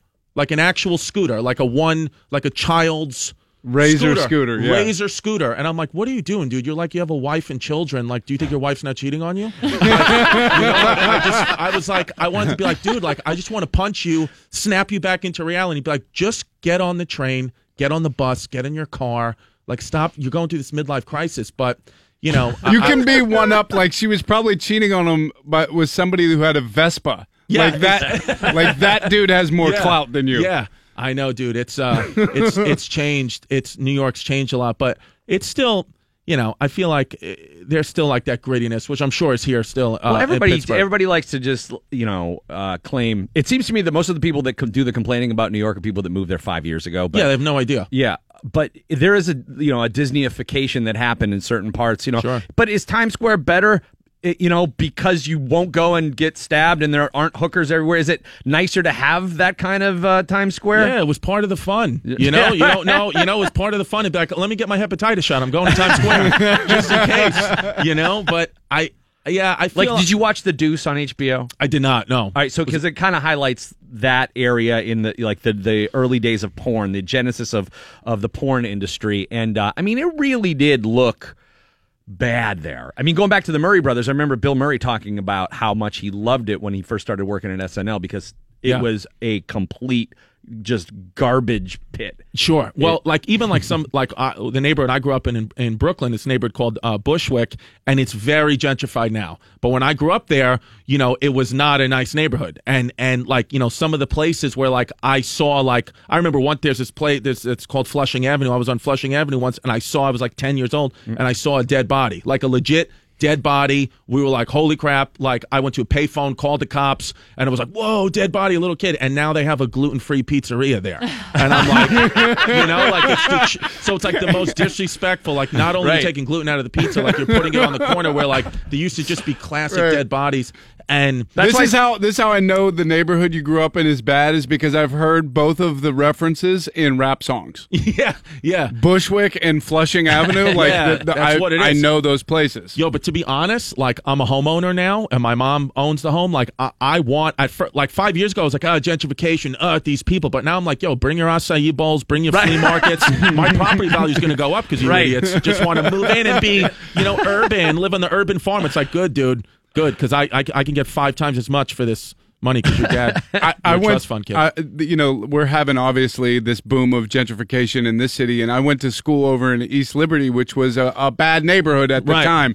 Gang violence in the early '90s, and now you go over there and there's Bakery Square, and there's all these it's literally cupcake called stores. Bakery Square, yeah. And it's like I saw this dude, and it was like he was from 92. He had leather shorts on, and he was walking past a cupcake store, just looking in dude, Pooh Bear got stabbed here. Yeah. And now people are buying, cupcakes. Yeah. It's nuts. I know, man, but it's a new neighborhood. What the I can't do anything. I just deal with it. Some of the guys I just want to hit and watch them explode into kale chips, but I wouldn't do that. I can't. I can't. I'm like, I have too much. I can't. You should be able to tackle anybody on a unicycle. Yeah, though. dude. You should have a video game for hipsters, attacking hipsters. Yeah, well, to hit them, you just send them an email in all caps lock, and that's the new punch to block them on Twitter. They're like, I was assaulted. That's how I feel, but they're nice people. They don't come to my comedy shows, so actually I don't care about them. Yeah, well, I've always, it's not the best comparison, but I always said they're like spiders. They make they clean up all the other bugs and they get rid of crime and everything, and they put up a web and it looks nice. I don't know, but what are you gonna do? I like the hipster stuff. I like the coffee shops. I like the restaurants. Yeah, I like all that stuff. I'm cool with all that. I think it's a lot of good things, but I think there's a lot of things like you said, living, commenting on a neighborhood that you have no idea what it's about, but you just want to be woke. It's I just want you to be based in truth. That's all. I just want you to, if you can tell me something on why you're offended by that, give me a real reason why you're offended by this. You know? Yeah. That's the only thing.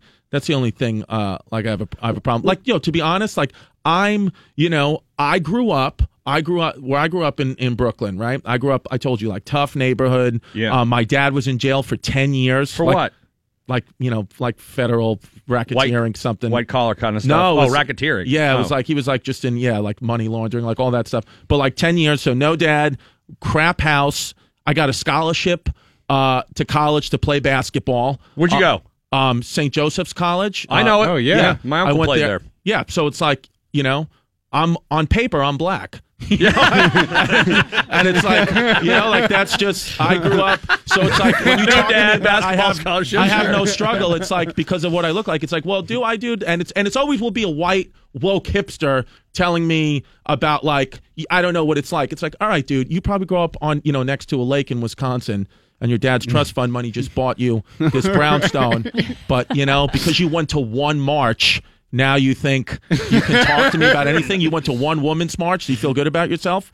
But isn't that a weird thing? How I like it seems like people want to who can buy this like romantic sort of vision of what living this bohemian lifestyle would be. So instead of living in luxury where they could in other places, like they actually want to have like Spartan conditions, exactly, and they want it to be minimized because that to them is like they're buying the aesthetic. Yeah, which is and those people are the worst to me because it's just like a follower mentality. It's like, why are you doing it? And like to be honest, like my friends, like I have where I grew up, like I have friends of all different races, religions. It's New York. Like we just are not America. I just feel like those people are just bored. Like their lives are so good. It's like, honestly, dude, I don't care what bathroom you use. Like nobody bothers me. If you're a good person, you're a good person. I don't care at all. But these people need to be offended by everything. I think mainly just because they're bored. Yeah. And there's no way they're even listening to the show right now because they won't listen to it unless it's like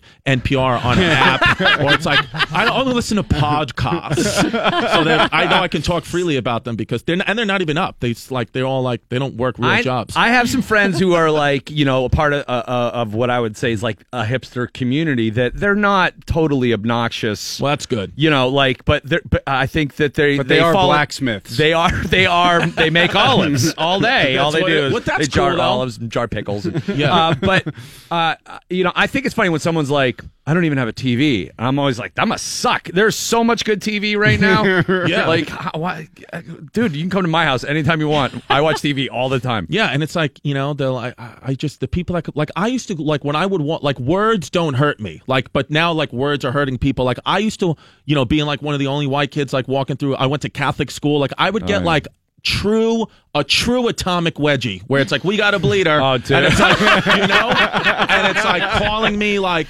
slurs and it's like that hurts, like that would hurt, but like if I use the wrong term, like I don't care if you assume my gender, I really don't care, right? Assume it. Yeah. Take a guess. I want you to take a guess because right now I look like a diesel lesbian and that's okay. My buddy, who I was my roommate in college, was from the Bronx, and I would go down. I was going to college in Boston. We would come down to New York almost every weekend, and he had friends, just like you're saying, it's New York. Yeah. Every kind of race, ethnicity. They were the most racist, but like funny. Sure. Like it was what I call like functional racism. Like it was like they say something to you that totally demeans your race. Yeah. But then like throw their arm around you and you're hanging out. Like Hurricane Sandy happened in New York. Big devastating hurricane, like wiped out like coastlines. My dad lived on Staten Island. He was going around picking up families. My dad, old school Italian, like a garlic knot that can talk, like he's like that's how he is. Like you can't imagine that this guy exists in real life. Like old school Italian, like what you've seen in the movies. And he was going around picking up people, families, a lot of like Latino families, picking them up on the coastline. And my dad's house wasn't damaged, and letting them stay in his house. Some families he let stay for like 2 weeks, like giving them shelter and all that. But like just my dad being my dad, like he was also making like racist jokes towards them, and like being like, don't steal the silverware, like old school, like just hack old school New York dad jokes. And it's like nowadays, like somebody like, somebody write an article about how horrible my father is, but like to these families, they love him, and like my dad like still has relationships with him. So it's like sometimes I feel like we all are. There's so many people like in this country, like. I'm not talking about like blatant racism, but like when we make fun of each other's cultures and stuff, it's like that's fine. That's fine. That's how we grew up in New York. It's like we can make fun of each other. It's fine. Well, this is why it's like a problem that it is impossible to solve, because there are so many nuances and differences in every dynamic between somebody like your dad with people of different origin and somebody who doesn't live anywhere near any immigrants anywhere. Sure. So those people having that relationship, it's like you were just talking about, Bill. Your buddies, like you're busting each other's chops, and then you can throw your arm around each other. Well, the reason you can bust each other's chops is because you know each other. Right. the first place, and you know that it's coming from a place of like, dude, I recognize our differences, but we're still good. And so there's no lingering like, I don't think you should be able to vote because of these things I'm saying. And other people are like, you know what? All these things I'm saying aren't jokes. I want you to leave and get away from here. There's a distinct difference between recognizing differences and then wanting to marginalize people because of those differences. And even voting. Like, I don't even think we should all vote. Like, I just think like that should be a skill that you go to school for. It's like, why am I voting? I don't know what the hell. Like, I just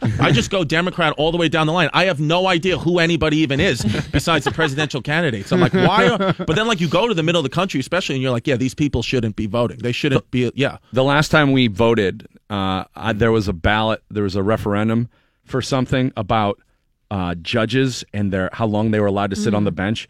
And it was this long thing, and I did not understand it at all. And I pulled out my phone at the voting booth and Googled it, like what the argument was. And I sat there like reading an article on it while I was at the voting booth, and I'm like cramming for a pop quiz.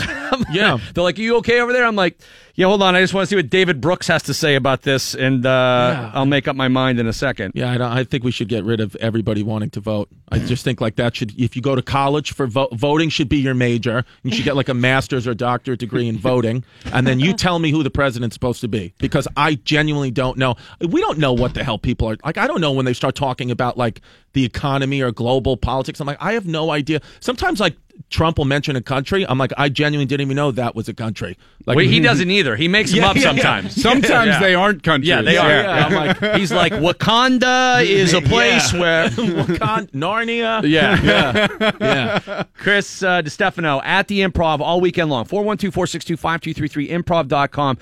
Don't miss these shows. Is this your first time in Pittsburgh? I've been to Pittsburgh a couple of times, like just in life, but never to the Improv. Oh, great city. All right, man. Well, welcome to the stage at the Improv, and go out and see Chris this weekend once again. 412-462-5233, improv.com to get tickets. It's great to meet you, man. You too, guys. Right Thanks on. for Appreciate having it. All right, we'll be right back. Pittsburgh.com. DVE Sports. Mike Rizzuto with your sports right now on the DVE Morning Show. What happened at the Garden last night? The Bruins got 8 and the Penguins got 4, and the details therein, well, the Penguins will assess that and try to make corrections and move on. Suffice it to say that Mike Sullivan did not like the way the Penguins played last night in that 8-4 loss in Boston, and he doesn't like the way the Penguins have been playing of late, but nor does Sullivan think the losing streak that got extended to 3 games via last night's 8-4 loss in Boston is representative.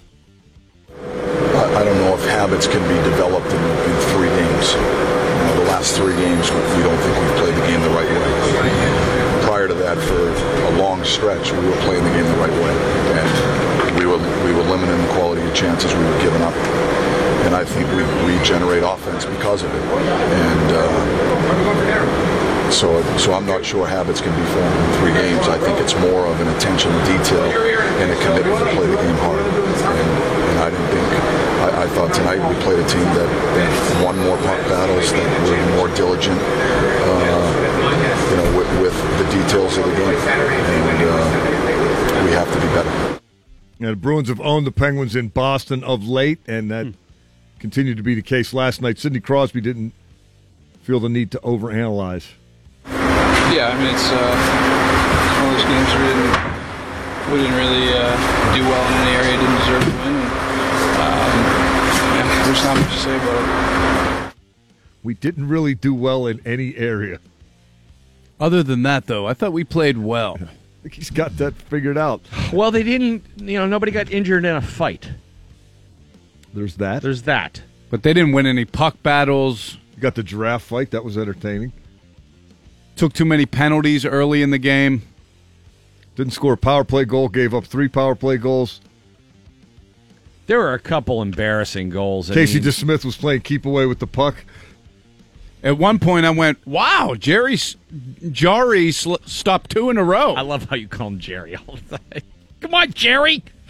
It's very Pittsburgh. Stop some goals, and I'll call you Jari. You want to boil that game down to one play. It was I think it was the Pasternak goal, and it hit DeSmith and flipped over him, and it fell behind him and just trickled. He had no idea where it was, and it barely got over the line. Then the referee skates over and he's pointing. There it is. There it's a goal. It's like, what? What do you mean it's a goal? There was one where I don't remember who it was dragging it, and defensemen are flopping all over. Oh, the late place. second my period. God. Yeah, that was That was just embarrassing. pretty sure. And did one of their new guys get it? I think that one that you're referring to was Nash? Pasternak. I could be wrong. There were so many. It was hard to keep It was track. embarrassing, though. It just looked like minor leaguers out there. It wasn't good, but Evgeny Malkin said the Penguins can and will get over it. We forget this game, and I think we're a great team, and we need start work a little bit better and a little bit rest, and look next game. I think it's awesome. Every time I hear his voice now, everything sounds such a different context with Russia. And, the fact that Putin is now just on full display, full dictator, showed a video of his new nuclear weapons blowing up Florida yesterday. And Gino said he was on Team Putin at the beginning of the year. And if it was anybody else, if that was a Middle Eastern dude, and he was like, I'm Team ISIS or whatever, nobody would stand for it. But because everybody is 100% sure, and it's probably true, that his family is being held hostage if he goes the other way at all on this, that he has to be like, Team Putin. I don't know. Maybe he's in on it. He's down with it? Maybe. I don't think so. He's the... They've got Dennis locked up in the cage. That's so what it is, Team man. Putin for me. Maybe he's the mole that's going to get in America by screwing up the two-time Stanley Cup champions. Well, I don't know. If the way he's been playing it... It's all a ruse. He's scoring a bunch of goals now, sure. Wait till the playoffs. It's a ruse ski. See, I look at it from the other way, where Russia has so much power now. DJ Gallo tweeted out this morning that maybe Putin's aiming those things to take out Tampa Bay. And that just helps the Penguins. Yeah, that's true, right. Yeah, he may be just trying Kucherov's down there. He can't do that. The goalie's Russian. All right, well, that's one. Putin wants that Ovechkin Cup, Does but he? sometimes... We better wipe out every other team then. Yeah, look, you can only help him so much. Eventually you're going to have to put a puck in the net, Ovi. I don't know. I think we can beat the Lightning if they only have a goalie. They can't field a full team. I like the Pens' chances in that. Yeah. It's funny that you watch these teams.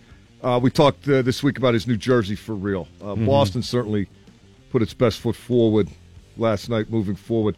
The Caps, and Ovechkin's having an outstanding year. He's leading the league in goals. He's closing in on 600 career goals. He's doing all his Ovi things, but the Caps are kind of an afterthought, even though they're leading the Metro, aren't they?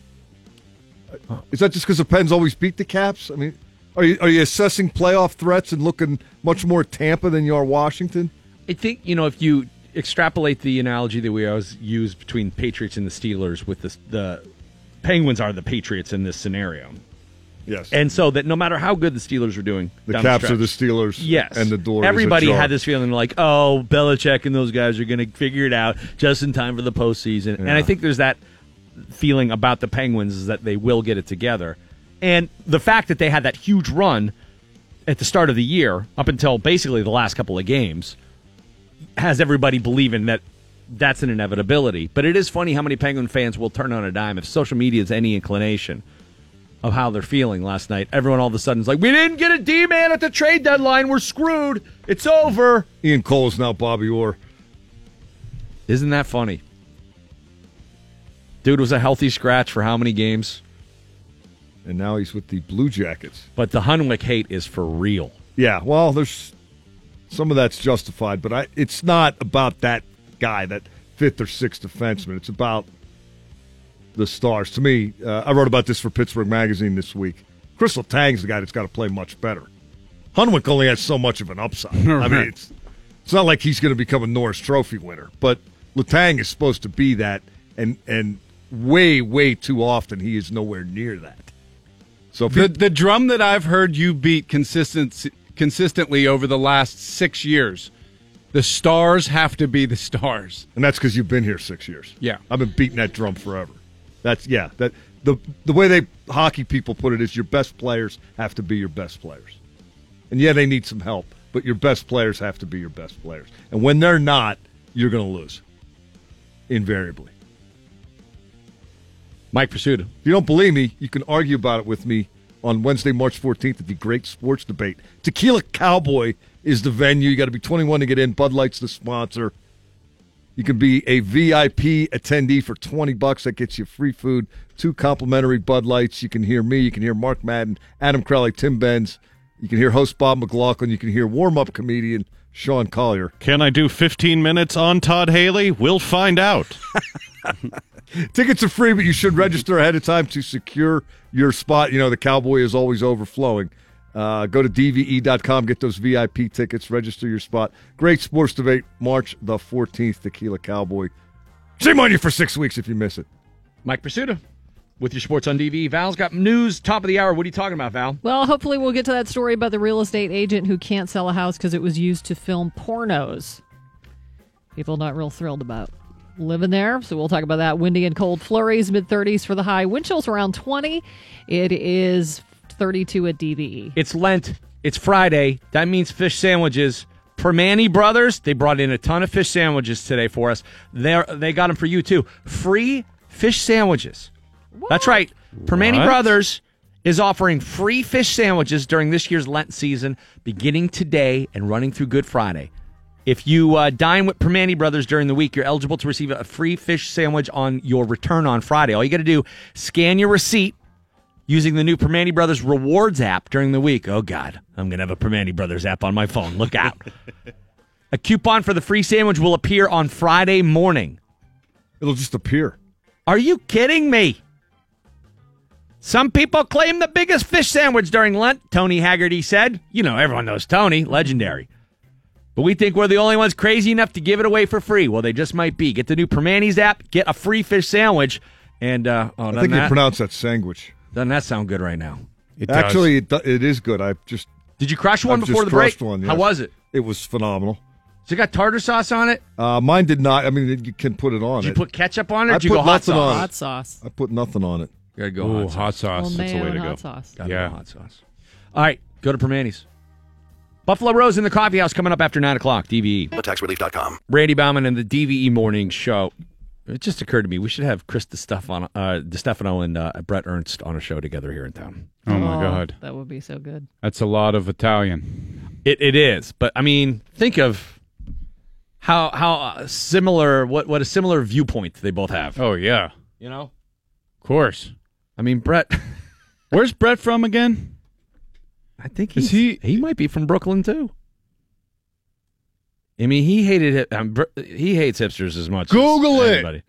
Because then there's the opposite of that. There's the hipster, the guy with a scarf on and shorts. Like, what the is wrong with you, man? Riding your bike everywhere. Hope your scarf gets caught in the spokes and breaks your neck. For being a By the way, I don't write jokes. I just threaten imaginary people with violence throughout my whole act. That was at Club Cafe at the DV Comedy Fest 2 years ago. And that was the after show, the Loaded Show. He killed. That was crazy. That was the only show we've ever done where every single headliner got up on stage at Club Cafe. Google it right now. Google it. Yeah, that was nuts. Chris D'Elia did like 30 minutes. Schubert went up. Roy Wood went up. That's right. And I think Schubert, you went up and then Schubert went up, and Schubert crushed to the point where it was like, wait, other people want to go and do more comedy now, and they were all great. Yeah, but that's why those guys went up. I know. Yeah. Because Schubert went up there and killed the room. And so the room was it was a little loose, you know, before Bill got up there, it felt like a little bit like people were getting drunk and they felt like they thought it was the end of the night. They had seen an entire comedy show. They thought it was the end of the night. And then after the Schubert set, everyone was like, all right, well, we're going up there. Because there was no way they, you know. D'Elia did a long-ass time. Yeah.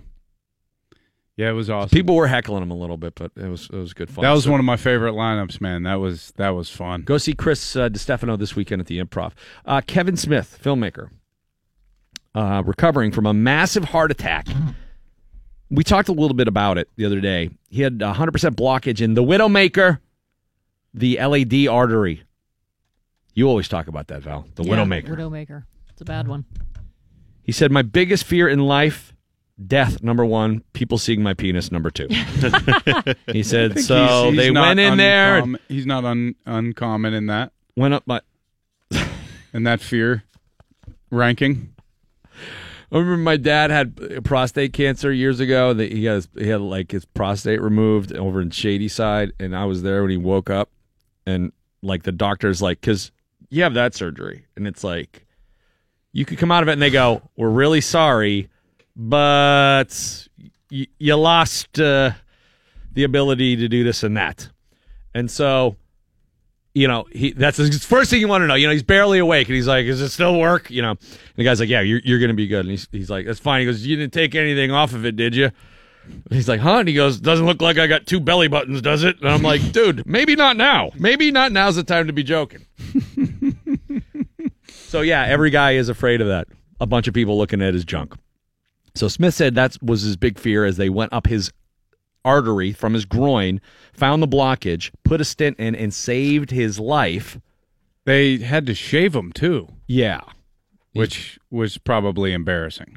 Yeah, it's just a bad scenario all the way around. And Chris Pratt, you got to shave both sides, right? I mean, you Just got to even make it it out. match. Yeah. So that's not going to be a bonus feature on the next DVD? It probably will be, knowing him.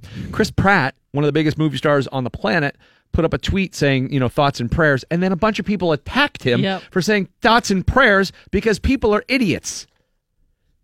Everybody just Kevin needs Smith's to like, calm hey, down. it's okay to pray for someone in the hospital. Thoughts and this is not I wasn't attacked by a gun. Dude, Kevin Smith is probably like, Star-Lord is my man. What are you talking about? He can say whatever he wants. It's like Star-Lord praying for me. He said, don't fight over stuff like that. It's a waste of time, whether you're religious or not. Someone saying, I'll pray for you. It's good intentions. Yeah, it's not like, let's pray and forgo all other medical treatment. Yeah. Top three. Yeah. I think thoughts and prayers are on thin ice at the moment, though. Just with all as it relates to inaction. Twitter and pop culture, it's just in maybe other not. areas, yeah. I wouldn't throw out a thoughts and prayers at this moment. My top three, Kevin Smith. Dogma. Hey. What's he like? God. Lonely, but funny. It's got a great sense of humor. Take sex, for example. There's nothing funnier than the ridiculous faces you people make mid-coitus. Sex is a joke in heaven. The way I understand it, it's mostly a joke down here, too. I love that I'll place. see ya. Really good. Filmed here in Pittsburgh. Yep. He has a great love of the city of Pittsburgh ever since apparently he dated someone at CMU and used to drive back and forth. I didn't know that. And he fell in love with the city. Plus, he's a big hockey fan. Zach and Miri make a porno filmed in Monroeville, basically. Yeah. And I like that movie, but I don't think it's his top three. No, it's not in the. Not in the I canon. give Mallrats number 2 because Mallrats. I love Mallrats. Was a big one for me at that at that point in my life. Yeah. Oh, well, if you stare at this poster for a few seconds, a hidden picture appears. Can we do it, please? Please? All right, go ahead. But hurry, the Easter Bunny's waiting. Wow, it's a schooner. You dumb bastard. It's not a schooner, it's a sailboat. A schooner is a sailboat, stupid head. You know what? There is no Easter Bunny! Over there, that's just a guy in a suit! Ben Affleck plays a great jerk. Oh yeah.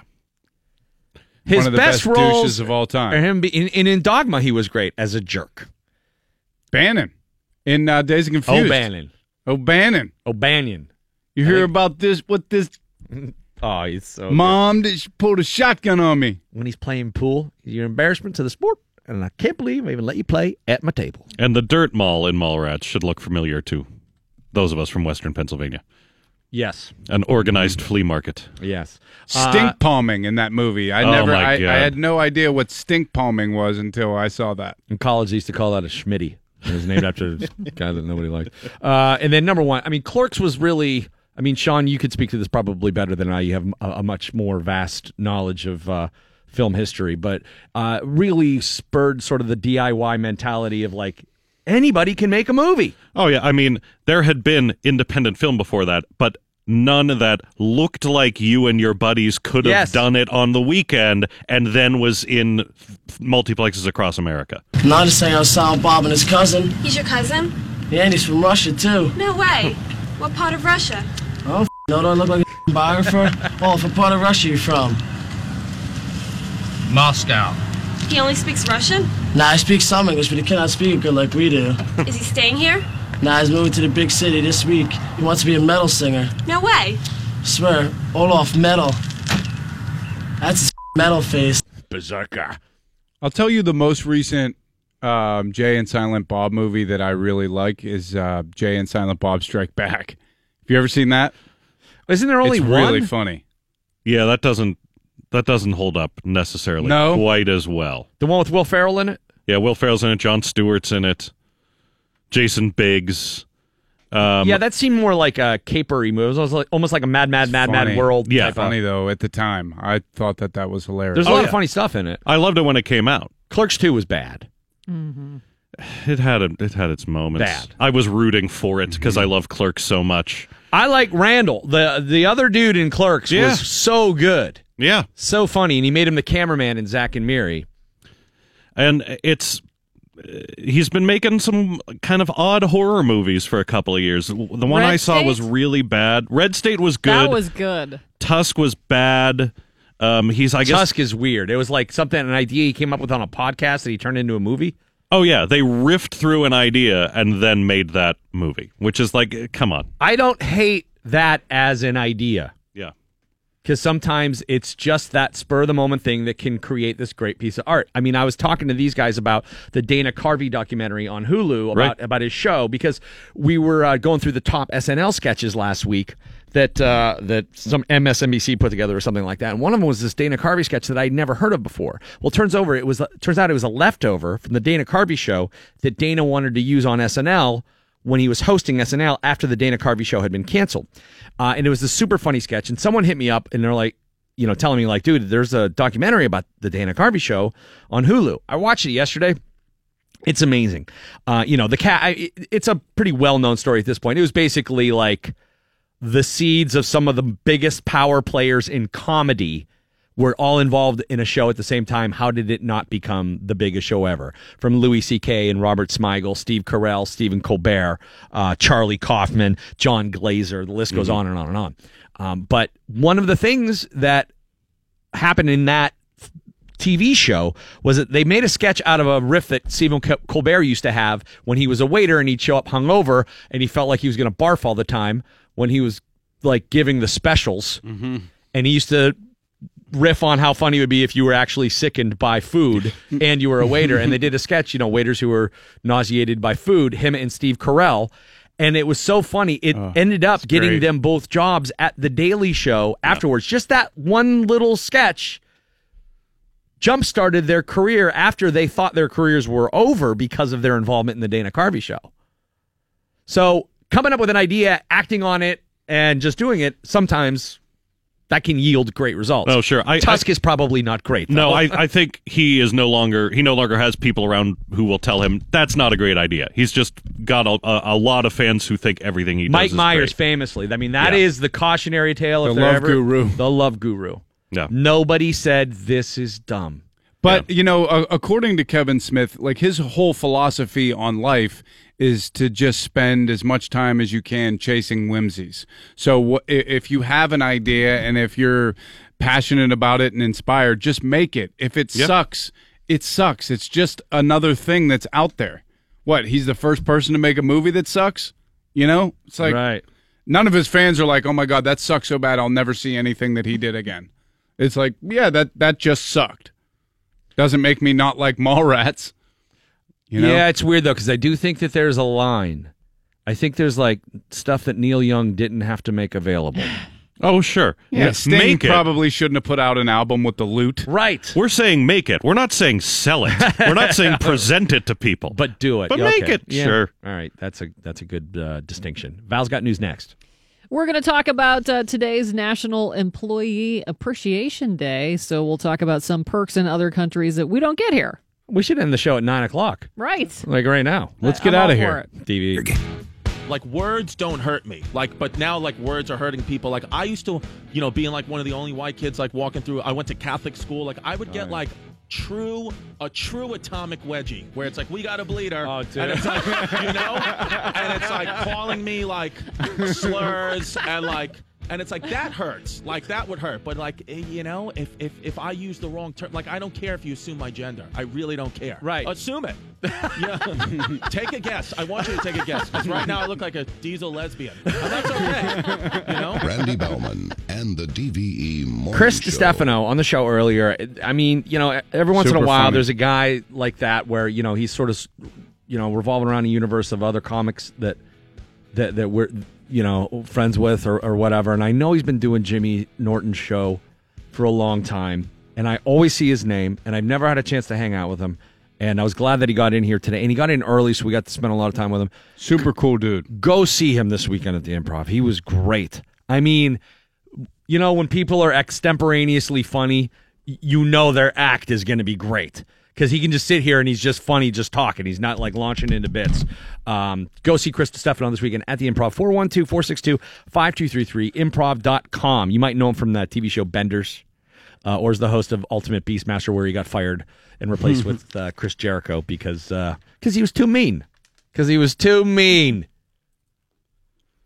On the show Ultimate Beastmaster, he was too mean. They don't want to be Wipeout. They don't want to be making fun of the people falling at the thing. And my big question there is, why? That's more entertaining. Yep.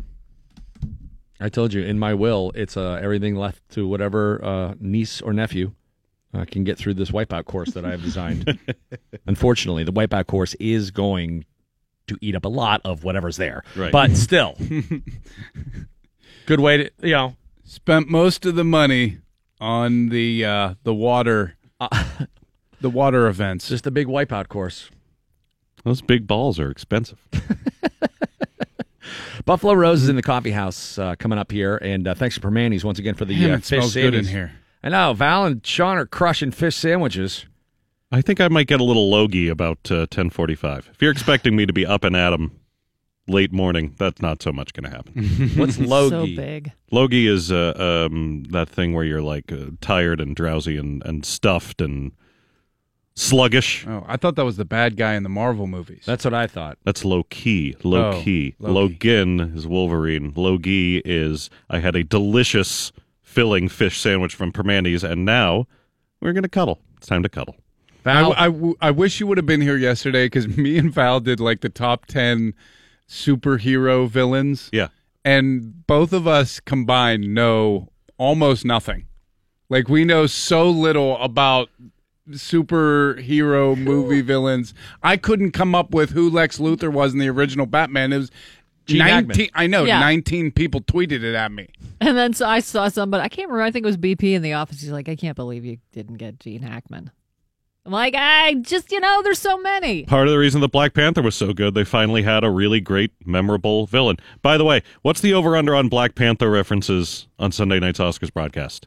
It's 7, 8. You will not go 12 minutes without somebody saying Wakanda Forever God, on I that hate show. the Oscars. You do? Well, I just don't like award shows in general, but this is the worst. Oh, It's like 4 hours and so I used to love it, but then all these like super serious and sad movies came out that I just didn't watch. And if you didn't see a lot of the movies, the Oscars are unbearable. yeah. If you watch the movies, then you have a rooting interest. Our award show, the SAG Awards, 2 hours. Yeah. That's it. The one I vote Like, for, Critics' no Choice, is 2 host, hours. Yeah. Like in and out. Here's your thing. We're done. Good job.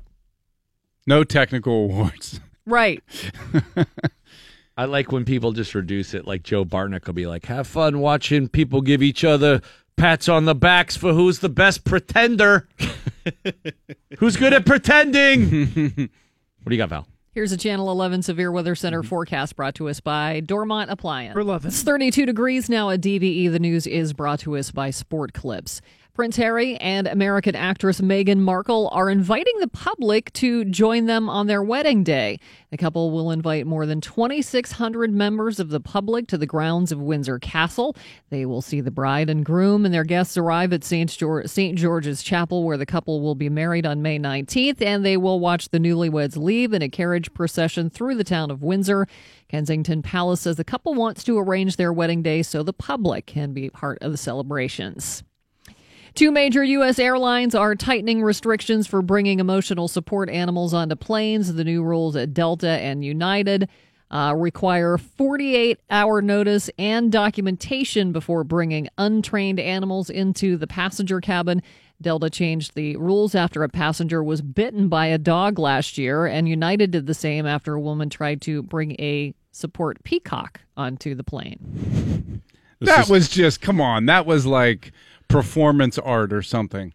This is Sven. He's my support moose. We're going to need a couple rows. Like, you can't, like, my thing about a support animal is you got to be able to hold it and, like, cuddle with it, right? Or, like, pet it. It would seem that would offer support to you, yeah. Nobody's Like the hugging a closeness. peacock. Look like you're holding bagpipes. Out of here. Sounds like a Don Rickles insult. Go hug a peacock, you hockey puck. This is my support porcupine. Porcupine. Pay attention, everyone.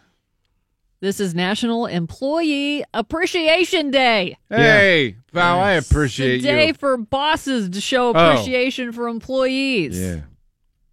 Yeah. Val, somebody Bosses. should tell you they appreciate you. And there are some perks in other countries that we just don't get here as employees. In Europe, you can refuse to work more than 48 hours a week. It's called the Working Time Directive, and your boss is legally not allowed to schedule you for more than 48 hours a week unless you agree to it. In Japan, you can sleep during your shift and be praised for it.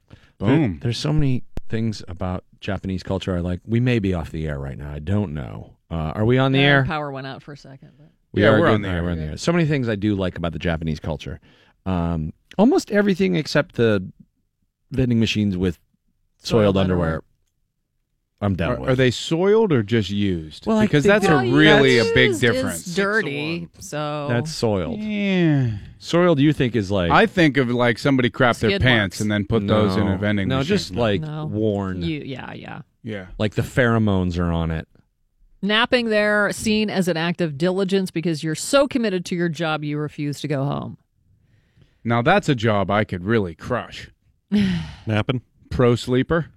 When I Come first started in radio, I was the third person on the morning show, and then I did the midday every day. So I worked, did 6 a.m. to 2. And Good Lord. Yeah, and so it was good it gave me a lot of chops early. Yeah, but I got still. to, suck a lot, or in a short amount of time. But I used to sleep from 9 to 10 because they would go to 6 songs in a row at 9 o'clock. So I would like go under the Little desk and cat take a nap. At work, I'm just sitting there going, nothing more rock and roll than that. France passed a law last year that says you can ignore work emails even when you're not on the clock. It applies to anyone who works at a company with at least 50 employees. We are such suckers here. It's called the right to disconnect, and it's supposed to reduce stress and help the workplace. We just bought into this 24-hour workday culture here, and we're dumb. We are dumb. I checked my work emails last night, and there was like 17 from the work, and then it just all ended up being that one thread. One email. Yeah, with a lot of different replies. And in Finland, a lot of business meetings happen in saunas. They're a huge part of culture there, so a lot of big companies have their own in-office saunas for employees to use. That's what Mikey and Bob do. I'm pretty Yeah. sure they go in the sauna. They Steam it pitch up. things They while pitch- they're all sweaty. Dude, could you imagine like having to go in a sauna and there's Madden sitting next to you planning his show, and Sean McDowell next to him, looking like what was the guy's name? Steve. Who was Steve and Edie? Gourmet? Yeah, Steve and Edie Gourmet? that's who Sean looks like in Blues. I don't know who Remember that in is. Blues Brothers, he was like the guy with the gold necklaces in the sauna. That's what Sean would look like. I'm just picturing like a tomcat that was in water recently. Yeah, that's pretty much it. A little. And everybody has an odd coworker. A new survey found that more than half of people say they don't always wash their hands after they use the bathroom at work. And 1 out of 10 people, I can't believe this, sometimes eat while they're on the toilet at work. Oh. While they are on the toilet. Why not just skip the middleman and throw the sandwich in the toilet? That's what I do. Unbelievable. Eating on the toilet? I've is- only ever seen that in a strip club. And I was scarred for life. That's why I don't go to the strip club anymore, even as an adult. You saw someone eating on the toilet at the strip club? Yeah, my uncle was a DJ at a strip club in Florida. And my mom, for some reason, was like, go in there and get your uncle. And I was like, 15 or 16 years old. And I came in, I was like, does anyone know where Uncle B is? And they were Come like, on. You mean Bob the DJ? And it's like some 7-foot lady who's completely naked in heels. And I'm like, yeah. And then he's like, hey, I just got off. I got to go around and collect my money. So he's like pulling strippers off of dudes like, hey, Amber, I'm out of here. Give me my tips. And then we bust into the bathroom and this girl's eating lo mein on the toilet, butt naked. I'm like, I'm never coming back here ever again. As a 15-year-old, you weren't like, yeah, I'm going in a strip club. Yeah, until I got in the strip club. You got a lot of confidence until you go in there as a 15-year-old kid and see, these women who are wearing absolutely no clothes, because it wasn't like the strip clubs up here. Florida is like the mecca for strip clubs, and it was just so aggressive. Full naked. It scared the hell out of me. Yeah, the first time I went to a strip club, I was expecting it to be like the one I saw on Happy Days, which was a guy, like there's a dude in the corner like blowing away on a saxophone, and some chick who's just like half-ass dancing with like scarves and big white gloves, and all she does is take off the gloves and stuff like that, and but she never really gets undressed. And then I go in and I'm like, oh my god, I saw a scar. One time we were at my buddy, he had his bachelor party in Atlantic City, and he's like, his exact quote, hey guys, we're classing it up. We're going to this place called Babes. I'm like, oh, that sounds real classy. We walk in, and it must have been snack time at the strip club. They're all eating like jalapeno poppers or something, and the DJ gets on the microphone. He's like, ladies, come downstairs. We got customers. And they're just like picking shrooms and Roni out of their teeth for the first couple of songs. I'm like, hey, can we like tip you guys with floss or toothpicks or like you guys want to finish up? Customers. You've really had a lot of food strip club stories. You've had your own. I did have the stripper omelet story. Yeah, the woman who I begged to please leave me alone, and she wouldn't. And I said, if I buy you a drink, will you leave? And she said, yes. And then the waitress comes by. She's like, what do you want? And I was like, I'll have a vodka soda. What do you have? And she goes, I'll have a Western omelet. And I'm like, are you kidding me? Where are those eggs coming from? So she ate a stripper omelet next to me. I like smell it wafted up. It's just the weirdest combo to me. Like strip and it was the club night and food. It was the night of the Tuck Rule game. Wait, in the club? Or no, unrelated. I always wondered that because they have like strip clubs will promote theirs like they have a buffet. It's Rachel's Steakhouse in Orlando. It says steakhouse. Yeah, but that's different. That's because that's hide an the fact actual that you're... steakhouse. Oh, that's a legit high end. that was Rachel's is like legendary to hide the fact that you're at a strip joint. It is. But I've been in there. It's not like it's nice. That's where the stripper omelet happens. It's classy. It's right by the airport. It's not classy. It's pretty classy. It's a ruse. At least the omelet is protein. I get it. The jalapeno poppers, like that's not going to help you up there. No. How did you get marinara sauce in that particular location? We totally hijacked your news. Sorry. That's all right. No, we were talking. Am I done here? Was it related? We got to go. All right. I don't have anything exciting anyway. Windy, cold, flurries today, mid-30s for the high, wind chills around 20. It's 32 at DVE. When we come back, Buffalo Rose performing live in the coffee house on... Looking for an electrician? Make the switch to CW Electrical Services. CWElectricalServices.com. That was my fault. Yeah, I did that because I have muscle memory that is screwing me up. So here's the DVE Sports. Mike Rizzuto with your sports. Real quick update here for us, Mike. Sports are brought to you by Panhandle Cleaning and Restoration. 8-4 Bruins last night, and it was as ugly as that final score implies. The Penguins are next in action on Saturday at 5 p.m. against the Islanders. And at this point, the question is not who will start in goal, but who will finish. Because Tristan Jarry lasted 28 minutes and 12 seconds on Saturday night in Florida. And Casey DeSmith won up that last night, getting yanked out. 5 minutes and 27 seconds. Three goals on 5 shots. It hasn't been pretty of late, particularly in net, but head coach Mike Sullivan isn't overly alarmed. No, these are 2 good, character guys. They're good people, and I know they'll bounce back. They've been very good for us, and so we're just going to have to stay with it here. 2 character guys. I think they'd settle for a jerk right now who could stop the puck. He's a big jerk, but There once was a goalie named Jerry who desperately needed to be sent back down to Wilkes-Barre to work on stopping pucks and trying not to suck so he could come back up here and be merry. Look at you in a limerick. Hey. That was a freestyle limerick. That was. You're like Thank you. You're like Childish Gambino. Yeah. In every way. So many people say that to me. All the time. Yeah. I get that a ton. College hoops yesterday, Penn State beat Northwestern and advances to play Ohio State in the Big Ten tournament. Quarterfinals, 6:30 tonight. Saturday, number 20, West Virginia's at Texas. And Robert Morris is in the semifinals of the NEC tournament against Wagner. Duquesne at UMass Pirates. 4-1 winners over the Blue Jays yesterday in Bradenton. They've got the Orioles in Sarasota today. Tyler Glasnow will be on the mound, presumably not locating the ball and allowing too many base runners. And Robert Morris opens its hockey postseason tonight against Bentley. It's game 1 of a best-of-3 first-round Atlantic Hockey Series. They'll play tonight, Saturday, and Sunday night if necessary. We've got the call for you tonight on ESPN Pittsburgh beginning at 6:50. Thanks, Mike. Buffalo Rose in the coffee house right now. I listened to their EP a few weeks ago. It is so good. Mac, Shane, Marie. Well, you're at the Point Park University stage right now on the Permanis DVE Coffee House. For those who don't know, you can check out what Buffalo Rose does on Spotify, Bandcamp, iTunes, Facebook, BuffaloRoseMusic.com. Did you guys go to school together or something? Nope. How did you form? Were you just all a bunch of just like-minded musicians? I guess that must have been it. Yeah.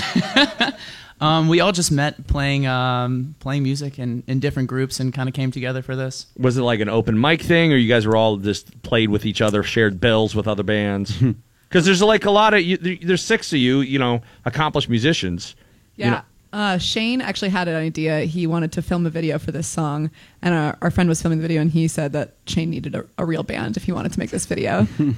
No kid. So that's us, I guess. All right, well, good deal. What do you guys have for us right here? Stage at Karma on the South Side, which a lot of people are very, very excited for, me being one of them.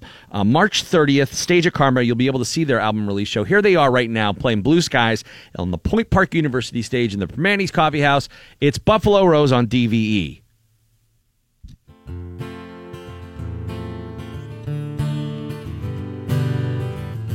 Wasting time in New Orleans, every day was like a dream. We could travel the world a few times, that'd be fine with me. 'Cause when you're around, all I see is nothing but blue skies, nothing but blue skies. Nothing but blue skies when you're with me, when you're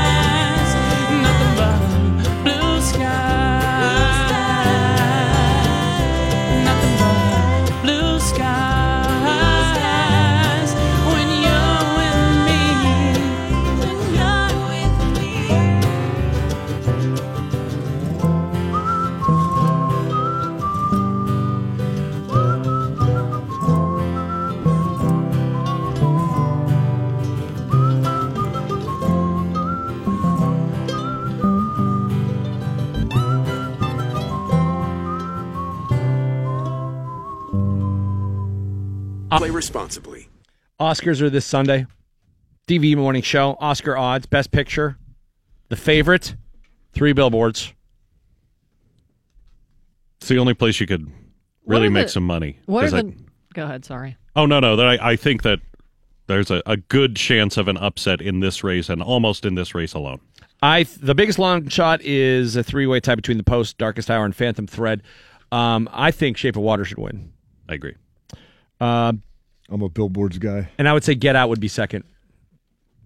I'd like to see Get Out win. Just because, we've come so far from Oscars so white, it should be Oscars have a black friend now. Yeah, no, I think 3 Billboards is the 4th best thing Martin McDonagh has done. There's no way I think it should win Best Picture. Best Director, Guillermo del Toro is the favorite for Shape of Water. Biggest long shot. P.T. Anderson, Phantom Thread.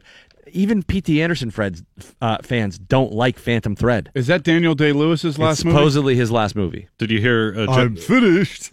Jennifer Lawrence about that? No. On Maron's podcast, he was trying to get her to watch it, and she's like, I made it 3 minutes. What? He's an artist, and so women love him. Like, yeah, I've lived that. I don't need to watch it in a movie. Best Actor. I'm going to make you a dress. If he did it as Bill the Butcher, I'd watch. I like that. He should do everything as Bill the Butcher. I mean, I knitted you a skirt. It took me 2 times. Gary Oldman, Darkest Hour, the favorite to win for Best Actor. Biggest long shot, Denzel in the movie that nobody has seen. Roman J. That's a kilt. Israel. That's a kilt. Esquire, which I said earlier, that could be a slapstick comedy movie. He could be, inspirational basketball coach. It could be a horror movie. I have no idea. Awkward Lawyer is the winner. He is an awkward lawyer. Festoon my bedchamber with his scarves. In Israel. 2 coats. Best Actress. Favorite, Frances McDormand. I'll take that. Hey, she did a great performance. I love that she's someone who is going to have 2 Oscars as of Monday morning. Good for her. I like her a lot, but I will argue Sally Hawkins was better because she didn't talk. I agree. And she was really good. She was incredibly good. I voted for Sally Hawkins. I never saw her before until Blue Jasmine. Oh, yeah. And she was very good in that, and then I thought she was incredible in Shape of Water. Mm-hmm. I like Shape of Water a little bit too much. I would agree. I'm like the guy You're like Mr. Waiting for Guffman, who's like, Corky! Corky, I love you! Mr. Shape of Water and Black Mirror. I was just going to say almost as much as Black Mirror. You're missing out with Black Mirror. It's really good. Best Actress, long shot, Meryl Streep for The Post. What about is Margot Robbie nominated for I, Tonya? Yeah, she's up. Yeah, there's just a wall because Frances is going to win, and even after that, you have 2 award caliber performances from Saoirse Ronan and Sally Hawkins. Best Supporting Actor, the favorite is Sam Rockwell for 3 Billboards. I thought he was very good in it, but it's not even his best. He's actually done that role before. Yeah. So I don't think it's that great. Biggest long shot, Woody Harrelson for 3 Billboards. I thought Woody was great in that. You can make an argument that Woody was better. That was Willem Dafoe's To Lose, and then people didn't like Florida Project that much. It's so I depressing. Thought that was a great movie. It's really good. Oh, I'm surprised you like it. It that. is depressing, but I think it's a great movie. Yep. When that girl cries at the end, yeah, it just kills me. Yeah. Hey. Oh my! It's okay to you can cry at a movie. I cry at everything. Are you in menopause? I'm in menopause. I got choked up by one of them Budweiser Clydesdale commercials once. I'll admit that. Best Supporting Actress, the favorite, Allison Janney, I, Tonya. She was great in it. So Octavia good. Spencer for The Shape of Water is the biggest long shot. She was okay. That's just kind of an automatic. We like you. You're she good. had to talk to herself the whole movie. Yeah, that is true. Best adapted screenplay. The favorite is Call Me by Your Name. I never did watch that one. I can't stand that kid that's in that movie, and I don't know why. Timothy Chalamet? Yes. Because his last name is Chalamet. You assume that he has a privileged upbringing, and he's probably some Upper East Side Manhattanite. Snotty kid. Yeah. Mm-hmm. He's the media darling. Call Me by Your Water. Call Me by Your Water. That would be a movie I'd see. Call Me by Your Name is good. Call me when your water breaks. Call Me when your water breaks. A fish bangs a peach. Yeah, it's great. Get out before the fish man bones you. That's a great mashup. Yeah. That's best original screenplay favorite. So, by the time this is all said and done, one of the guys from Key and Peele could have an Oscar. I saw Jordan Peele, or rather, Keegan-Michael Key doing a credit card commercial the other day, and I was like, oh, boy, they're going in different directions. Because Jordan Peele's like, I'm never acting again. I'm only directing and writing. Your mid-show bellwether is if Get Out loses 2-3 billboards in that category. 3 billboards will then win everything. Biggest long shot for Best Original Screenplay is The Big Sick, which I liked very much. Yeah, so good. Honor to be nominated. Best Animated Feature, the favorite is Coco. Yeah. Never saw it, cool. don't know what it is. Disney movie. Biggest long shot is Ferdinand. Is that the bull? Yeah, Yes. John Cena plays a bull. Best movie. Original Score, The Shape of Water has See, to an be. old bull or a young bull? Young bull. Strong, though. A tie for biggest long shot, Best Original Score, Star Wars The Last Jedi. John Williams doing And the same stuff again. 3 billboards. He's received, John Williams, 51 nominations over the years, and he only has 5 wins. His last win, 1993, Schindler's List. That's because that's when he stopped caring and started doing the same thing over and over again. 6 records could be broken during the 2018 Oscars. Christopher Plummer wins Best Supporting Actor for All the Money in the World. He'll become the oldest winner of an Oscar, 88. Is that the movie that they For redid acting. with him after they shot it with Spacey? Yes. He's also the current record holder after winning Best Supporting Actor for Beginners in 2012 when he was 82. If 22-year-old Timothy, you know why you hate him? Because his name has 2 E's on the end. He just I just don't like the look of him. He looks like Blaine in Pretty in Pink. Yeah, that's it. Yeah. And he was that jerky character in Lady Bird. Yes. You're associating him with That that. could be it. Lady Bird, I haven't heard mentioned at all. Probably not going to win anything. She ripped it off from Real Women Have Curves. Hollywood, there's a backlash already starting towards Lady Bird. I like Lady Bird a lot. I love Lady Bird. Best Actor, if 22-year-old Timothy Chalamet wins, he'll be the youngest Best Actor recipient in history. The record is currently held by Adrian Brody, who was only 29 when he won for The Pianist. Val hates Timothy Chalamet as much as you hate Eddie Redmayne. I don't hate Eddie Redmayne. You I just hate don't him. think he should have won for the Stephen Hawking movie. It's okay. I hate All he this did guy. was sit there. Rachel Morrison. He didn't even have the option of I don't doing know if anything you're else. familiar with Stephen Hawking's story, but What do I do in this scene? drool. Rachel Morrison could become the first woman to win Best Cinematography. She's nominated for Mudbound. She should win. She will not. That's also a good movie. And if Jordan Another Peele wins- depressing one, but very good. If Jordan Peele wins Best Director for Get Out, which could happen, There's a shot. he'll be the first African American to ever win Best Director. I can't believe that. I want him to win just because I want to see the speech. I find myself rooting for who I think is going to give the best speech. If The Shape of Water wins Best Picture, it won't be funny. He's like, I've heard 2 podcasts with him recently, and did you listen to the one I sent you? I didn't. He's super serious now. Do you think Ullman does it as Churchill if he wins? He should. If Shape of Water wins Best Picture, it'll be the first time the award has gone to a science fiction movie. If she wins, will she talk? Will she speak? That'd be a good bit. She will masturbate. Yeah. Well, you know. If there's a tub on stage.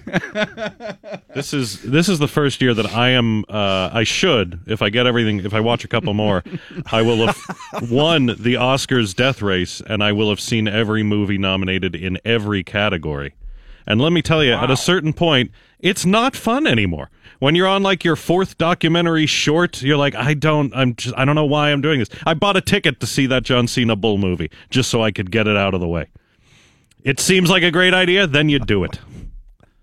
All right, that's Sunday night. Let's go upstairs one more time to the Point Park University stage, the Permanis DVE Coffee House. Buffalo Rose is the band. Their album release shows at the end of the month, March 30th, at the stage at Karma on the south side. And you guys got one more for us. What are we going to hear? This is called The Last One. Okay, here you go. It's the last one, literally and figuratively, here on the DVE Morning Show.